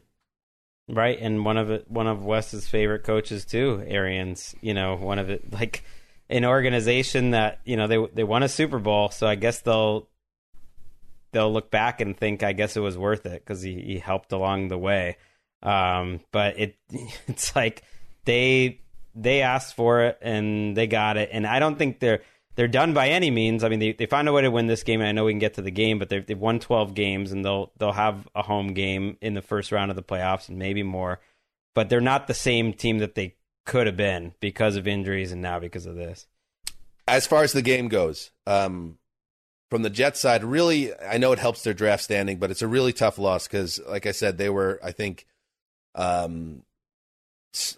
double-digit teen underdogs in this game.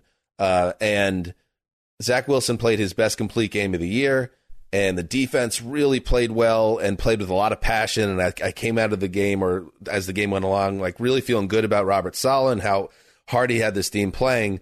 After the game, Saleh was furious about the Jets were up by 3 points, or 4 points, excuse me, late in the game, deep in Tampa Bay territory, facing 4th and 2, and there's a miscommunication between Mike LaFleur, the offense coordinator, and Zach Wilson about a play call that should have been an end around to Braxton Berrios, but instead turned into a QB sneak, a 2-yard QB sneak that they were trying to get. They got maybe half a yard. Brady takes over and goes right down the field, and I thought it was interesting how pointed Saleh was. I wonder what it means for the relationship with Mike LaFleur, who I think has been very good this year, but that set in motion the comeback for the Bucs, who went 93 yards the other way. The Jets passing up the field goal on 4th and 2 that would have put them up 7 to try to win the game, call the wrong play in the huddle, or it's executed improperly by the rookie, but it was put completely on Mike LaFleur. That was the big turning point in what people talk about, not Antonio Brown related in this game. I would look at some of the positive quarters and moments the Jets have had in the last couple of weeks and say, let's build off it. I'd hate to see them in some sort of scapegoat scenario or a fresh change, move on from LaFleur and bring in a new offense, because if Zach Wilson needs anything on the planet, it is ultra consistency between now and next September. I hate the lack of responsibility there. But hopefully it's just like emotions, but that's from both coaches. I mean, Arians takes no responsibility whatsoever, doesn't even want to talk about it. When he said he wouldn't talk about why Brown was returning in the first place, like you're always asking your players to take responsibility, and then the coaches don't. And I don't know if Saleh was putting it on his coach, but that's a bad job by him too. Like, you don't want to do that publicly. Yeah, I mean, he didn't mention anybody by name. But right. Yes, it was just unfortunate because it was really a nice day overall at the Meadowlands. The fans were into it. Just didn't work out. But credit to the Bucs. They come back. They keep themselves pointed in the right direction, even if Antonio Brown will not be there any longer. Let us now take a break and then continue on. Heineke firing for the end zone, incomplete. And let's see. Rodney McLeod says he caught the ball in the end zone. McLeod says he intercepted it. McLeod feels like he just intercepted the game. Now let's see. Intercepted the ball to seal the game. He does it again, the second week in a row that Rodney McLeod comes up with the interception. Huge. And this is going to do it, ladies and gentlemen. That's like such a perfect call for the Eagles as a team right now. They're just like, well, it worked out. That was a good thing for the Eagles. The Eagles win. Merrill Reese, Mike Quick with the call WIP. Is not art right now for the Eagles, but football's not played in a damn museum. Rodney McLeod picked off Taylor Heineke in the end zone with 24 seconds to play. to seal another win for the Eagles, this time a 2016 conquest over the Washington football team. Greg, Philly's recent games all seem to follow a similar script. Slow start followed by a winning course correction. Right, they were impressive here. I mean, I know it wasn't pretty, and McLeod, I didn't think that was an interception either. You're such a homer for the Eagles. I don't know what that is about. A 2016 win over this Washington team is a hyper-impressive win. This is a 2-5 team that you were wondering if the coach might last only 1 year, if the GM might finally lose his job after, more than a decade in that building. That clinched the playoff spot with a week left in the season by going 7-2. And yes, they got a nice break in terms of the schedule throughout that run, but they still did it. And for this team, for their expectations, they did it. And you're right that this game was perfect for it because it was not pretty, especially defensively in the first half. But the second half, when they needed it, there were very few drives in this game. They go touchdown, field goal. They win the second half 13-0. Their defensive line absolutely dominated after Heineke was just playing out of his mind in the first half. And they played more or less a perfect second half to go clinch a playoff spot. Just take it. Just take it. I mean, what do you want? No, you want to talk about in the AFC, everybody wants to look at, and maybe we'll get the Titans. All these NFC superpowers, give us the Eagles in round one. We'll fly.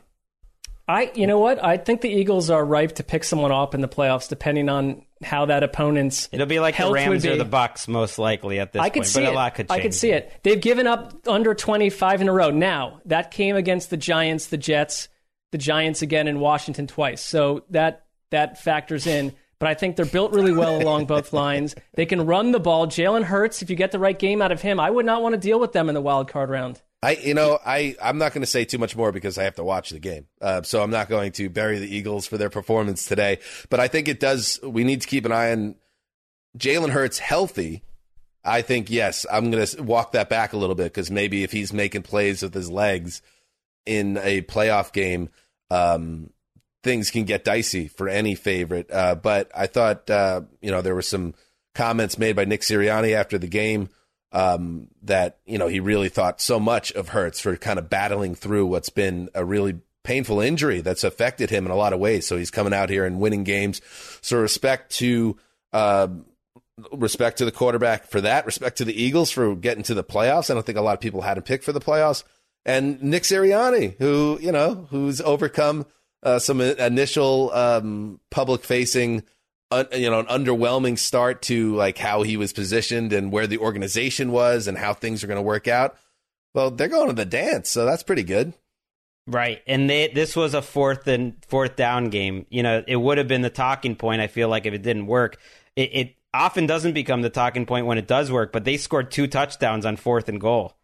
And I think both were from the 2, if I was right. So that it wasn't a total cinch. And one of them took an extraordinary play from Boston Scott. Jalen Hurts essentially gets tripped up while pitching the ball backwards. The defensive line for Washington looks like they're winning. Scott gets to the outside, gets the touchdown, and hitting those 2 4th and goals was kind of the difference in a game that was this close. That both quarterbacks, if you look at the box score, played much better than the box score showed. Hurts, I thought, had one of his best games. His offensive line did not play well for him, which was rare. They did not have much of a running game besides Hurts. And Heineke played really out of his mind in the first half. Every third down just felt like it was Heineke pulling off a miracle, and it ran out. I would say one thing. I know Ron Rivera is beyond critique, and we all like the person a lot, but this team has fallen off a cliff. And I know that they've been shorthanded. There have been corona issues. There have been injuries. You don't have the quarterback you plan with, although I don't think the quarterback play has killed them that much.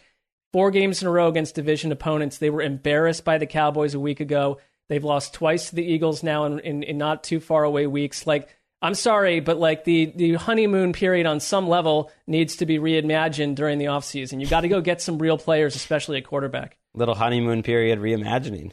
I like it. All right, well, let's. I think he gets some more rope than most coaches around. Yeah. Can we just mention quickly that the rails at the stadium collapsed? That was Jalen incredible. Hurts, it was terrible. It was A couple. Listen to Greg correct you, Mark. It wasn't. No. I mean, it was a very sober moment. It wasn't a sober moment. It was amazing that Hurts then like starts posing for pictures. But it was, if the timing had been different. Garofalo, by the way, nice job. I think he was the one that. I don't think he was the. Oh no, he just sent it out. Yeah, okay. He amplified it successfully. Okay. I mean, Hurts could have been underneath that while the gate fell on them and all the fans did. If it was like 2 seconds later, that would have been a freaking disaster. What's going on in Washington?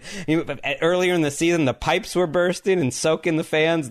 Come on, let's build a new stadium. When you watch what like human bodies are capable of, because also the fans that fell like face forward down like 90 straight degrees into the earth should have been hurt, and they were up 2 minutes later with their arms around Hurts, taking like group selfies. So the body is strange. Wait a second. I think maybe it was Mike's original video. I'm not sure. I don't want to take it away from him. Either way, that's how I saw it because it was going nuts. And there was an AP photographer runner that was injured. He was underneath that thing when it fell. Oh, he was? Not good. I don't believe it was a serious injury situation, but yeah, it was scary because, like that was, 20 people leaning into it. That's got to be fortified. What are we doing in Washington? Can we do anything right there?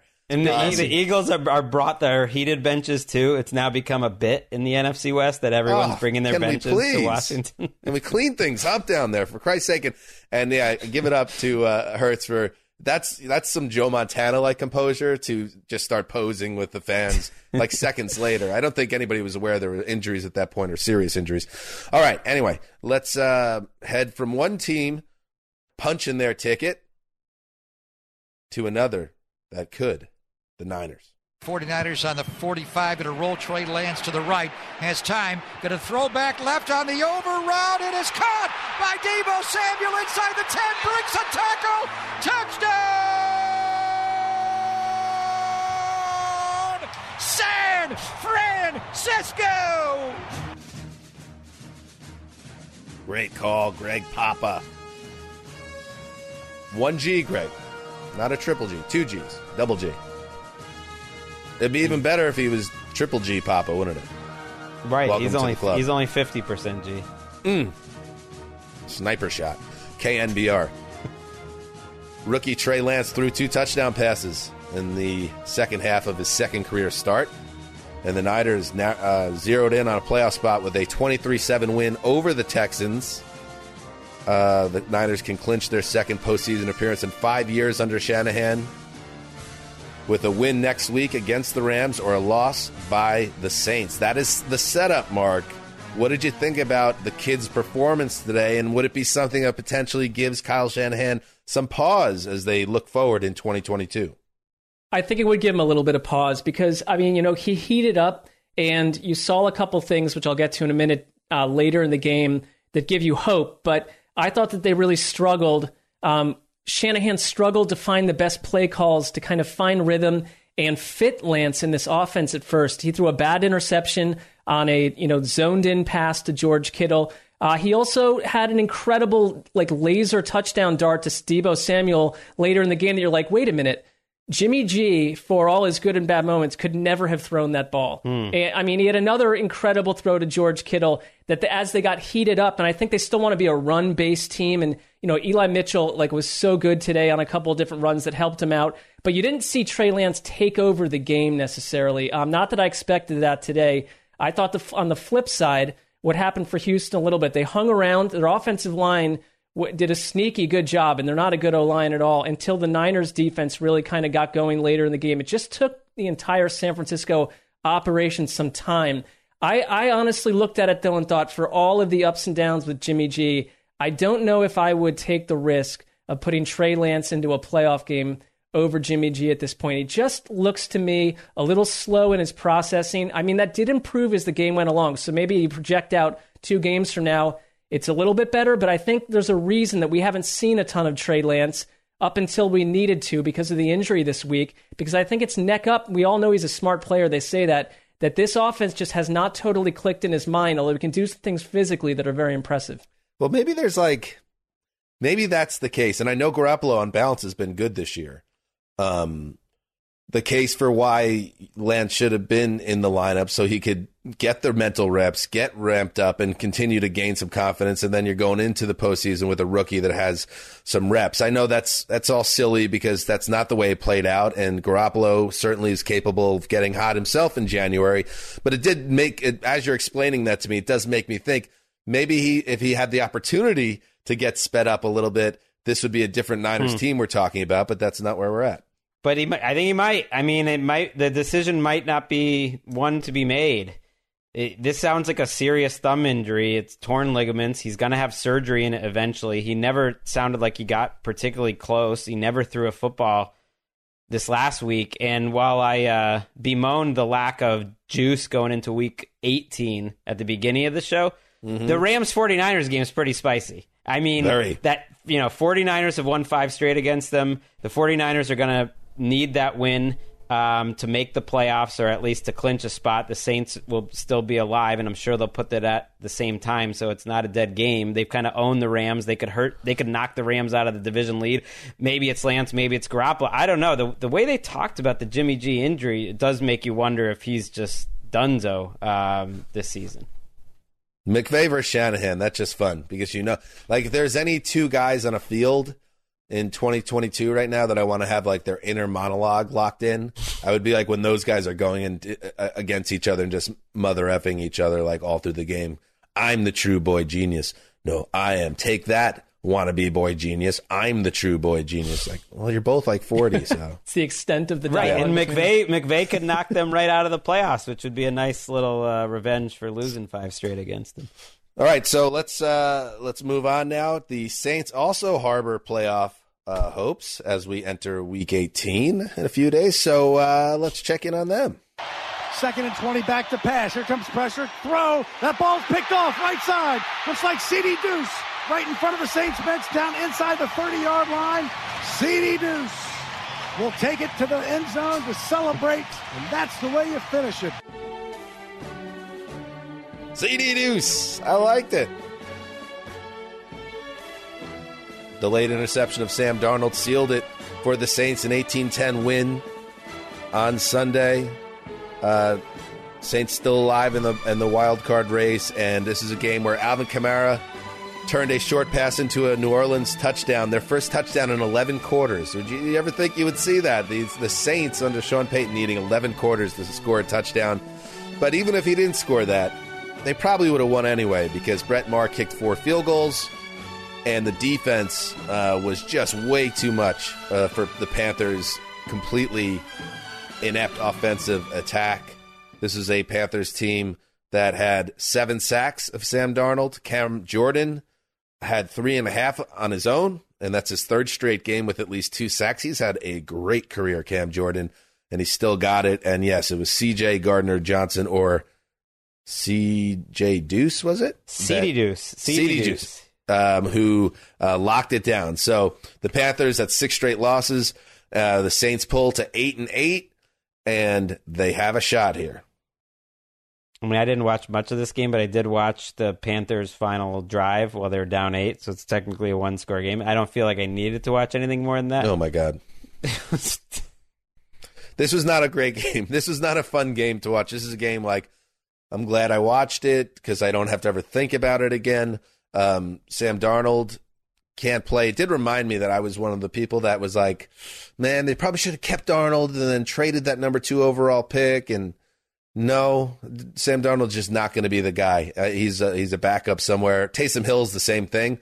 Taysom Hill's not even a backup, I don't think, at quarterback. I think he's much more suited to be the gadget player that he was before that. I think this was by far not his worst game, but it kind of is the Taysom Hill experience that he doesn't really move the offense very well, but he will come in with a nice run here and there. So the offense is what it is, and it was good that they got Kamara unlocked a little bit in this game. They've really struggled to do that in stretches this season, but it's the defense that carried them and the defensive line, which is really good, and that is their ticket to the playoffs. They are not a pretty team, the Saints. But they are a gritty team. I love and I know you do, Greg, I love the Week 18 matchup at Atlanta because, the Falcons are a team that would love to end the Saints season in crushing fashion. And I do not put the Saints as a heavy favorite there. I think that's another one of those close Falcons games in which they've had a lot of success this season. But we'll talk about that on Thursday. In the here and now, the Saints got it done. I mean, the Saints, the one thing about them, again, if you project some of these teams into the playoffs, their defense, when they match up well, I mean, it can be a lights-out situation. And Carolina's offensive line being as bad as it was, I mean, some of that last drive that you watched, Greg, there were two gigantic takedowns of Darnold that essentially was at the second end of the drive. I mean, they are able to. But they were throwing passer. 3-yard passes. They're down 8 points. But I think that couldn't shows even throw it more than 3 yards. It was just I think crazy. that shows though how the quarterbacks in Carolina have been under duress all year long behind that line. But the Saints defense did it to Tom Brady a couple weeks ago. They're a little bizarre. I mean, it's hard to predict any of their games outside of them being low scoring. I feel like Saints fans don't even want them to make the playoffs, which is stupid. Just make the playoffs and have some. I know this. What does that mean? What does it matter? What does it matter? I know what they're saying. Draft I know what they're positioning. saying. It's like, we don't. It's like, who cares? Just enjoy it. Just make Draft the playoffs. positioning. You're 8-8. It's right. Is it going to make that big a difference at this point? Right. Exactly. I mean, and I'm not. So that wasn't before this. That wasn't. It's like, okay, we know they're not going to win I guess the idea is you don't want to lose 34-3 against the Rams or whatever it might be, which is totally possible. I'll tell you what I wouldn't give to wake up on a Saturday or Sunday morning and be like, oh, my team's playing a postseason game today. Do not take that for granted. I know Saints fans, you've been very lucky with Drew Brees all these years, but it doesn't always happen. I don't know how many Saints fans are like that. You think it's a lot? Right? Is that a scientific study? Where are you coming up with that, Greg? Just from one. He knows who he is. Okay. All right. All right. Person. Anybody else have a question about this game? Because it really is exactly what it looks like. The Saints field goal kicker did nicely. The defense balled out. Sam Darnold stinks. Taysom Hill's not much better, but he is better. No, but I think it's noteworthy that Ian Rappaport said the plan is to keep Matt Rule.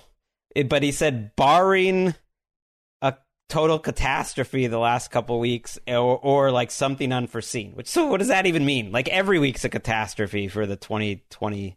Well, I also think it's all been foreseen. I think what we're watching is not something that's shocking us. To me, that says we're probably keeping him, but I don't know if there's some coach we really like that. I mean, does 178 total yards of offense, 3 yards per play, is that a catastrophe? Right, the lowest air yards per attempt of Sam Darnold's career, which is a pretty high or low bar to reach. Is he averaged 3.5 yards per throw, and that's not even the worst. To an off-season drama or an off-the-field drama too. I think which some have been good at cooking up. I honestly think Rule's best chance to survive, is don't get blown out in Week 18. Don't say anything. Don't become a meme or be someone that's mocked for a stupid press conference comment, Jay-Z type comment, and just get to the offseason. Lips sealed into silence. Keep a low profile, my man. We're pulling for you. We like you. You're a Jersey guy, but we need to keep a low profile. All right, let's. There was a worse offensive performance. It was from the Giants. Let's check in on that. With time, here comes Quinn. Walked right into it. Quinn's got him wrapped up, and the ball comes out. Giants have recovered, but Robert Quinn has just picked up sack number 18 in a regular season that has been nothing short of spectacular and has set the Bears' single-season record for sacks that has held for 37 years.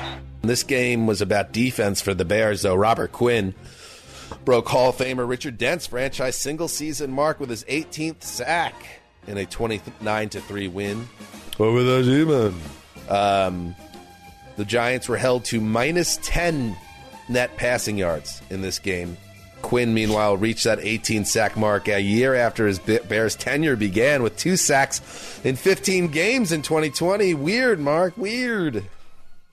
It was a weird game.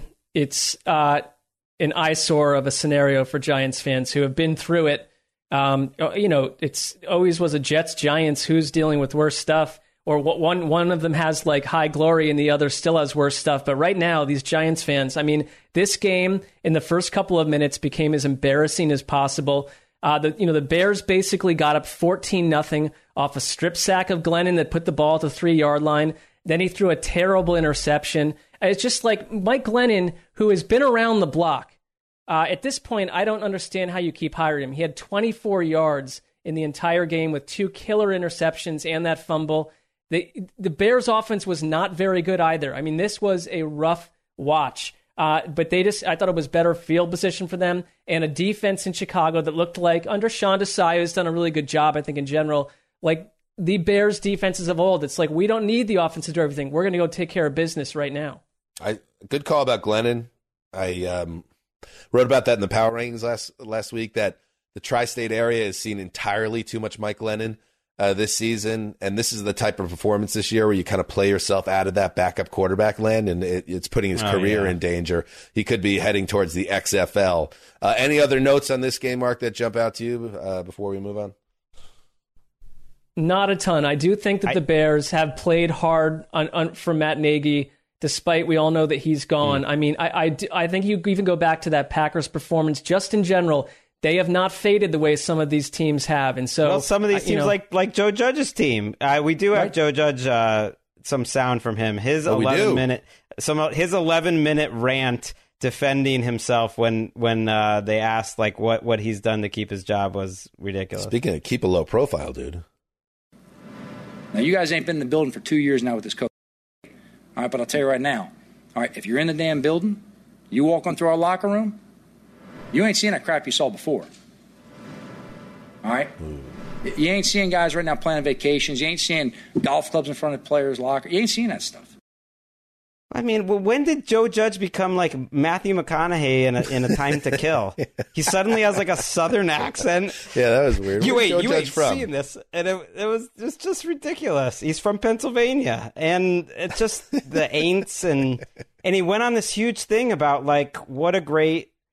how they've stayed together. Like, I don't care. You just got blown out by another team that supposedly isn't staying together. Like, show it on the field. Like, I think he's gone. Who cares that it hasn't been ugly? Like, it's ugly on the field. I know the report was out there that he was safe, but that happens every year. There's always a guy that we're told is safe that goes, and I just think the way this season is cratering into abject embarrassment for the Giants, it just makes more and more sense that they're going to do a total overhaul of the operation. I mean, you could say it's unfair to Joe Judge or whatever, but he's had 2 years and the organization has regressed, or the team has regressed, and it's just like, man, what's the case for keeping a guy when the team's... I mean, the Jaguars are probably the worst team in football, but the Giants are right behind them, and that's really telling. Well, he started making things up, too. Like he said, people from other teams are telling him that they'd rather be on the Giants still, even though they're making more money elsewhere. It's like, just stop. Sorry. I mean, I think to Greg's point, though, too, like from last week, that suddenly you're not going to have the general manager, but you're going to have Joe Judge if you keep him, and then you're going to shoehorn another general manager in there that works in that power structure. I think that the Giants have to finally get this thing right, and I don't know what candidate would be out there that would appeal to them outside of like pulling Bill Belichick away from New England, which I'm going to continue to hammer that idea. But this is not working. It's dysfunctional. Why would Bill Belichick ever want to leave the Patriots, once again an ascendant franchise, to try to rebuild the Giants when he's like 70 years old? Because I think that it would be, if he were able to do that in 3 or 4 years as his swan song, to go back where he came from, to raise it out of the ashes, it would be like, oh, wait, this is the greatest coach of our entire lifetime. Well, here's the thing. He's already risen the Patriots out of their 7-9 slumber. So I was going to say, though, like, he already has that narrative set up in New England, not to get bogged down here. But well, I think we all need new challenges. Maybe view it as a new challenge versus just doing it with the Patriots again. But not without Brady is what I'm saying. He kind of already has it set up in New England to write that final chapter. I'm not calling this a likely scenario. I'm just saying that the Giants would want to be wooed by someone. Like, if you're going to move on from Joe Judge, you're not going to fill him in with some other, nameless face, please. Right. All right, let's wrap up the pre-Sunday Night Football games with a trip to Lumen Field. That still doesn't sound right. Play fake. He's going to Neither does the clink, though. Looks, rolls, throws inside. Touchdown! Seahawks! DK What was the original name? Russ rolls right and he waits, and number 14 opens up under the goalpost from a yard out. And Metcalf now with his 3rd touchdown of the day. Original name of Seahawks Stadium. Quest Field. Now that's a name. That's a corporate name I could get behind. A little more poetic, yeah. That was when the 12s were the 12s. Anyway. Steve Rabel, Kiro. Russell Wilson threw 4 touchdown passes. Hey, Greg, 3 of them to DK Metcalf, buddy. Send Look me a out for that message. take. Hey, to Mac Jones. He's setting records today. 3 touchdowns. Let's call it a draw. 50 burger. Well, that was like 2 takes going up in smoke at the same time, Greg. Russell Wilson shot, and DK Metcalf hates Russell Wilson and can't catch touchdowns from him anymore. Well, there was never a thing that they couldn't catch touchdowns. It was like there was some, unhappiness. All right. You're right. Okay. Sticking with Fair. Rashad Penny added 170 yards on the ground and 2 touchdowns. Seahawks roll 51-29, another 50 burger. Ironic. 50 burgers for the Seahawks and Russell Wilson and Mac Jones and the Patriots. Yeah, Greggy. I fired them up. That take's got fire. Well, I mean, that take only lasted like a day before I saw Chris Sims getting flamed for saying the Jets would turn down a Russell Wilson for Zach Wilson trade, which is really another level on top of mine, which there's many levels to why I think that's wrong.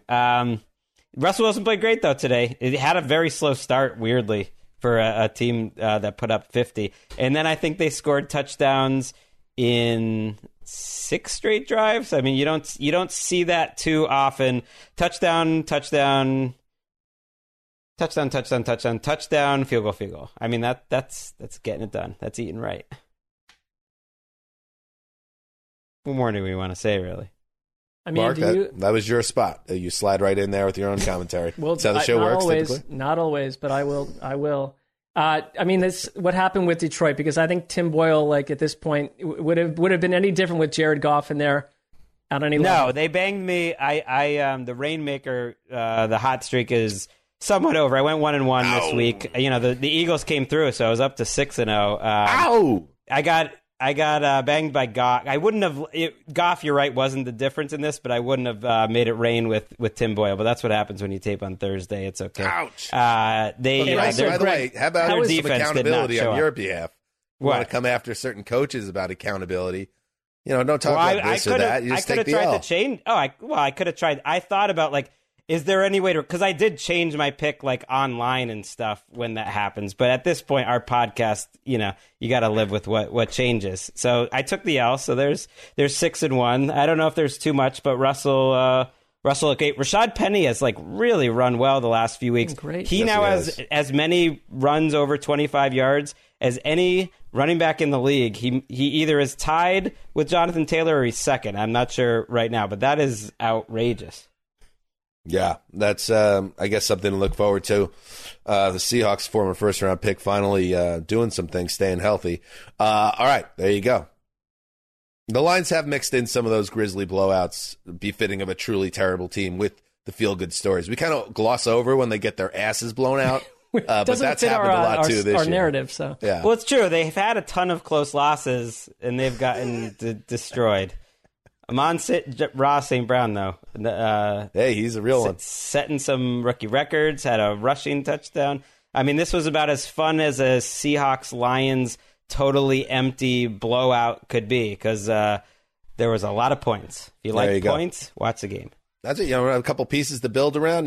Go get another wide receiver, pair with him, and we're starting to cook a little bit. You got T.J. Hawkinson there. All right, enough Lions talk. Let's move to Sunday Night Football.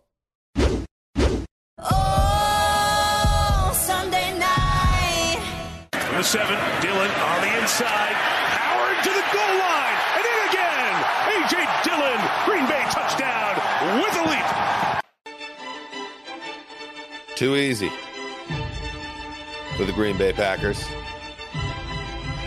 who are once again the number 1 seed in the NFC. They are once again 13-3 for the 3rd straight year as they take out the Vikings without Kirk Cousins.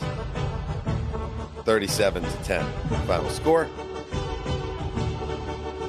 As I said, the Packers with the win clinch the NFC number 1 seed. That means they get the bye week. They get home field advantage throughout the NFC playoffs. And Mark, this one never felt like was even the slightest bit of doubt. No, I mean, the game itself for the Vikings was just sort of doused in purposelessness, because you've been reduced to a team without your quarterback, but I don't think it would have mattered if Kirk Cousins were there or not.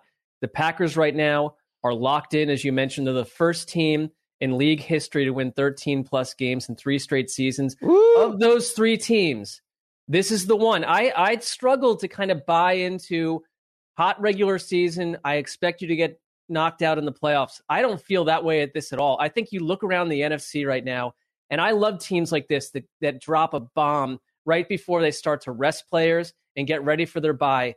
Who wants to go into Green Bay? Is it the Cowboys, who are a hot and cold operation? I mean, we like parts of them. The Rams, who you're praying like their quarterback doesn't have a bad turnover game.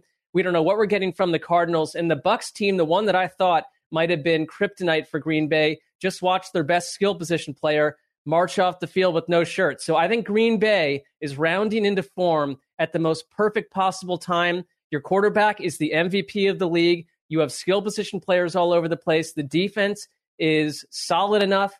This team right now has no excuses, and I don't mean that in a negative way. I just see their path as clear to the Super Bowl as it's ever been in the last 5 or 6 years. It was nice for them, though, to do this. I know Kirk wouldn't have made the difference, but to go into halftime with the yardage total before that Vikings field goal drive, I believe was 290 to 30. It was like, okay, thank you, Packers, because the last 3 or 4 weeks, without these complete games, with letting the Ravens back in, with getting a little lucky, I believe, against the Browns, I'm sure they wanted to play a cleaner game. Rodgers was fantastic. If Segura didn't drop that, potential touchdown in the first quarter, he would have, Rodgers would have had 3 touchdowns. Davante Adams sets the Packers record. Everything's great, and they're not going to play a meaningful game for 3 weeks, which is always a little weird.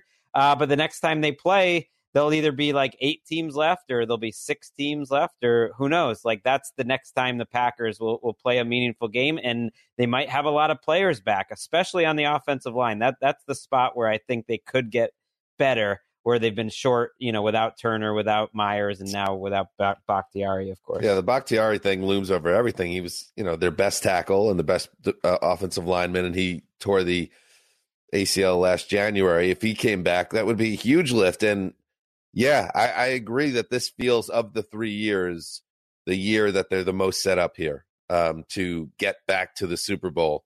They haven't been to the Super Bowl since the 2010 season, so they're obviously overdue. Rodgers, even though it feels like he's going to be good forever, you don't know what his future is with the Packers. You don't know. Davante Adams' contract is up. They're over the cap significantly.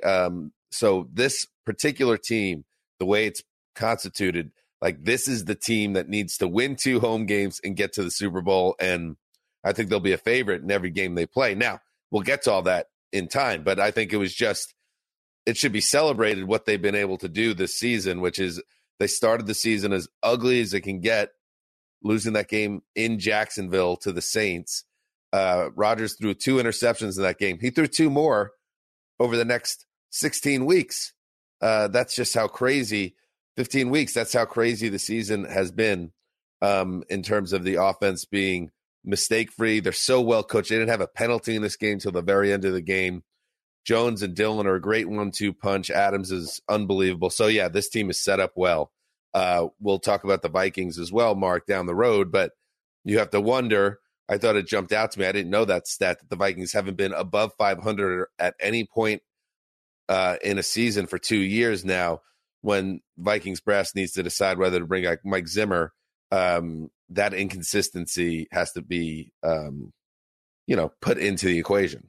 Yeah, I mean, you were the team that kind of floated below Green Bay for so long, and I think that the acid test for any team, any coach in the NFC North, is beating Green Bay, beating Aaron Rodgers. And, Zimmer's had a couple moments here and there, but you're right. Like, we've drawn entertainment from how close they hover to 500, how most of their games come down to the very end, but they've never really morphed into dominance. They've never really become that team. And it just feels like the end of the road for Zimmer because of the amount of frustrating games. I kind of drew interest from that Bill Parcells book that he shared with the announcing crew at the end, where, like, Parcells gave him a couple different tips about what it's like to be a coach. And if you aren't cut out for this, it's going to be real rough. The first 2 were no party, but the third one was it's just lonely.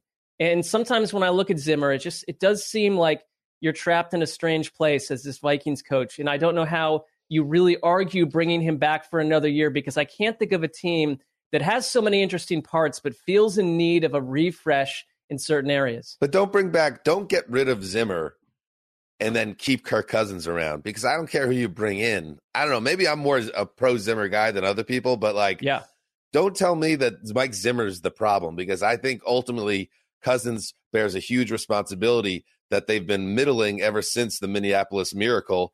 They're an up and down operation. Cousins is an up and down quarterback.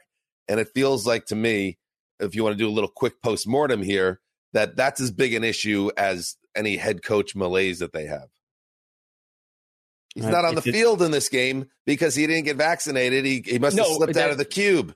That's a problem. It's a tough one. It's like it was just like such a boring way for this to end, but almost so predictable. I mean, if you said this before the season that Cousins gets COVID before they get hammered in Week 17 on Sunday Night Football for the Packers to get the 1 seed, it's just like too predictable. And it's a really tough one, Dan, because I want to argue with you in terms of like Cousins versus Zimmer, but I think the answer is they're similar.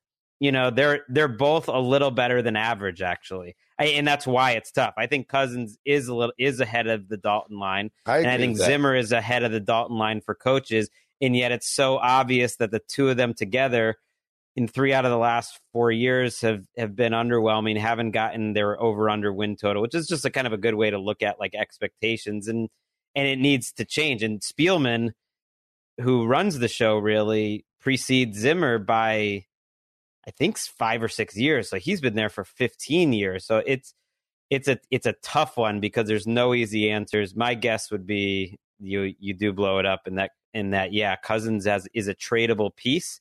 In that if you get stuck with Cousins with the new coach, you can live with that, but you kind of go into the offseason seeing what a new coach or new GM wants to do with him. And I feel like Cousins actually is pretty darn movable. Zimmer in his 3 years before Cousins was there, I don't know. I don't want to talk about it anymore. I'm just saying, I think he's give Matt LaFleur Coach of the Year, by the way. I think that Zimmer was an above average coach, maybe a little bit more than that. Then Cousins comes in, and all of a sudden that Cousins mediocrity is draped over everything. And also, and I don't want to hear it. I don't want to hear it on Twitter. People are like, oh, don't say that Cousins, he got COVID because he's unvaccinated. I know everyone's getting COVID now. I understand that. But that hung over this team the whole season. The fact that he was the starting quarterback unvaccinated, and it did come and get them in a big spot here with the season on the line. So it is what it is. I think LaFleur and Rodgers might have cemented their trophies. Now, Vrabel might get Coach of the Year. I think has a good chance. But LaFleur, man, I think he might get a lifetime achievement for that 13 wins, 3 straight years. And I think he deserves it. And I know Burrow is the fun pick, and he might put up some numbers next week, but I still would give it to Rodgers or even Rodgers. Cup. I would actually give it to Cup maybe over if I had to vote, but you like a 3-pack, but you can't. So I'd give it to Rodgers. To Dan's point, that's the 3rd time in his career that he's thrown 500 plus attempts with 4 or fewer interceptions. He is the MVP, and to top what happened last year, I would want to dock him a few points for 6 months of absurd offseason drama, but that's gone at this point. He is the best player on the best team in football right now. I wonder if because it seems like a closer race this year. I wonder if him not play, and he's not going to play next week against the Lions for several reasons.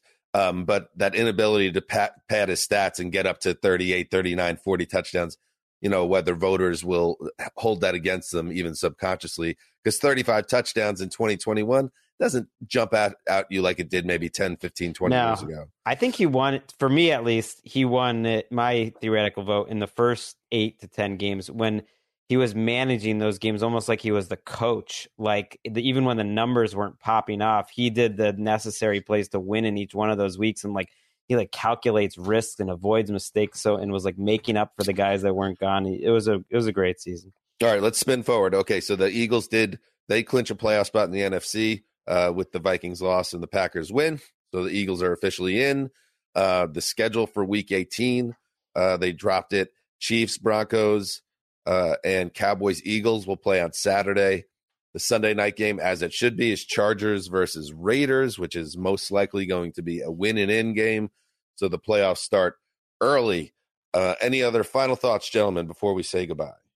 The Eagles will probably rest their starters in that game, but they were in a tough spot, the NFL, because they wanted to keep all the... I was thinking of it, there's a lot to consider there. They're playing the AFC East games all at the same time in the afternoon. They're playing in the Sunday afternoon, that is, the NFC West games at the same time Sunday afternoon, and the Saints are being moved to the afternoon, so that NFC wildcard spot. So basically the Sunday morning is all but dead.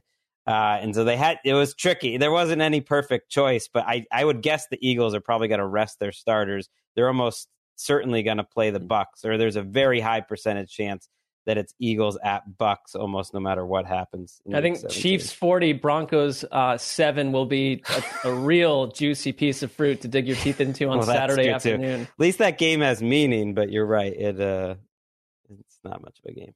And one last note, we watched the Vikings tonight. The most famous Vikings loss of the last 30 years came at the hands of the Atlanta Falcons in the 1998 NFC Championship game. The head coach of that Falcons team was Dan Reeves, who appeared in 9 Super Bowls, 9 as a player, assistant coach, head coach. He died at his home in Atlanta on Saturday. He was 77 years old.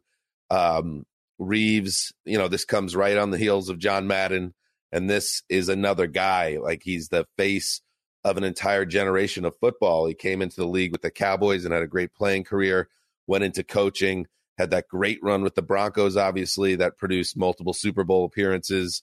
Went to Atlanta, went to the Giants, had some success there in the post-Parcells era of that franchise. Then, of course, went to Atlanta and got them to one of the more unlikely Super Bowl, making them one of the more unlikely Super Bowl teams ever.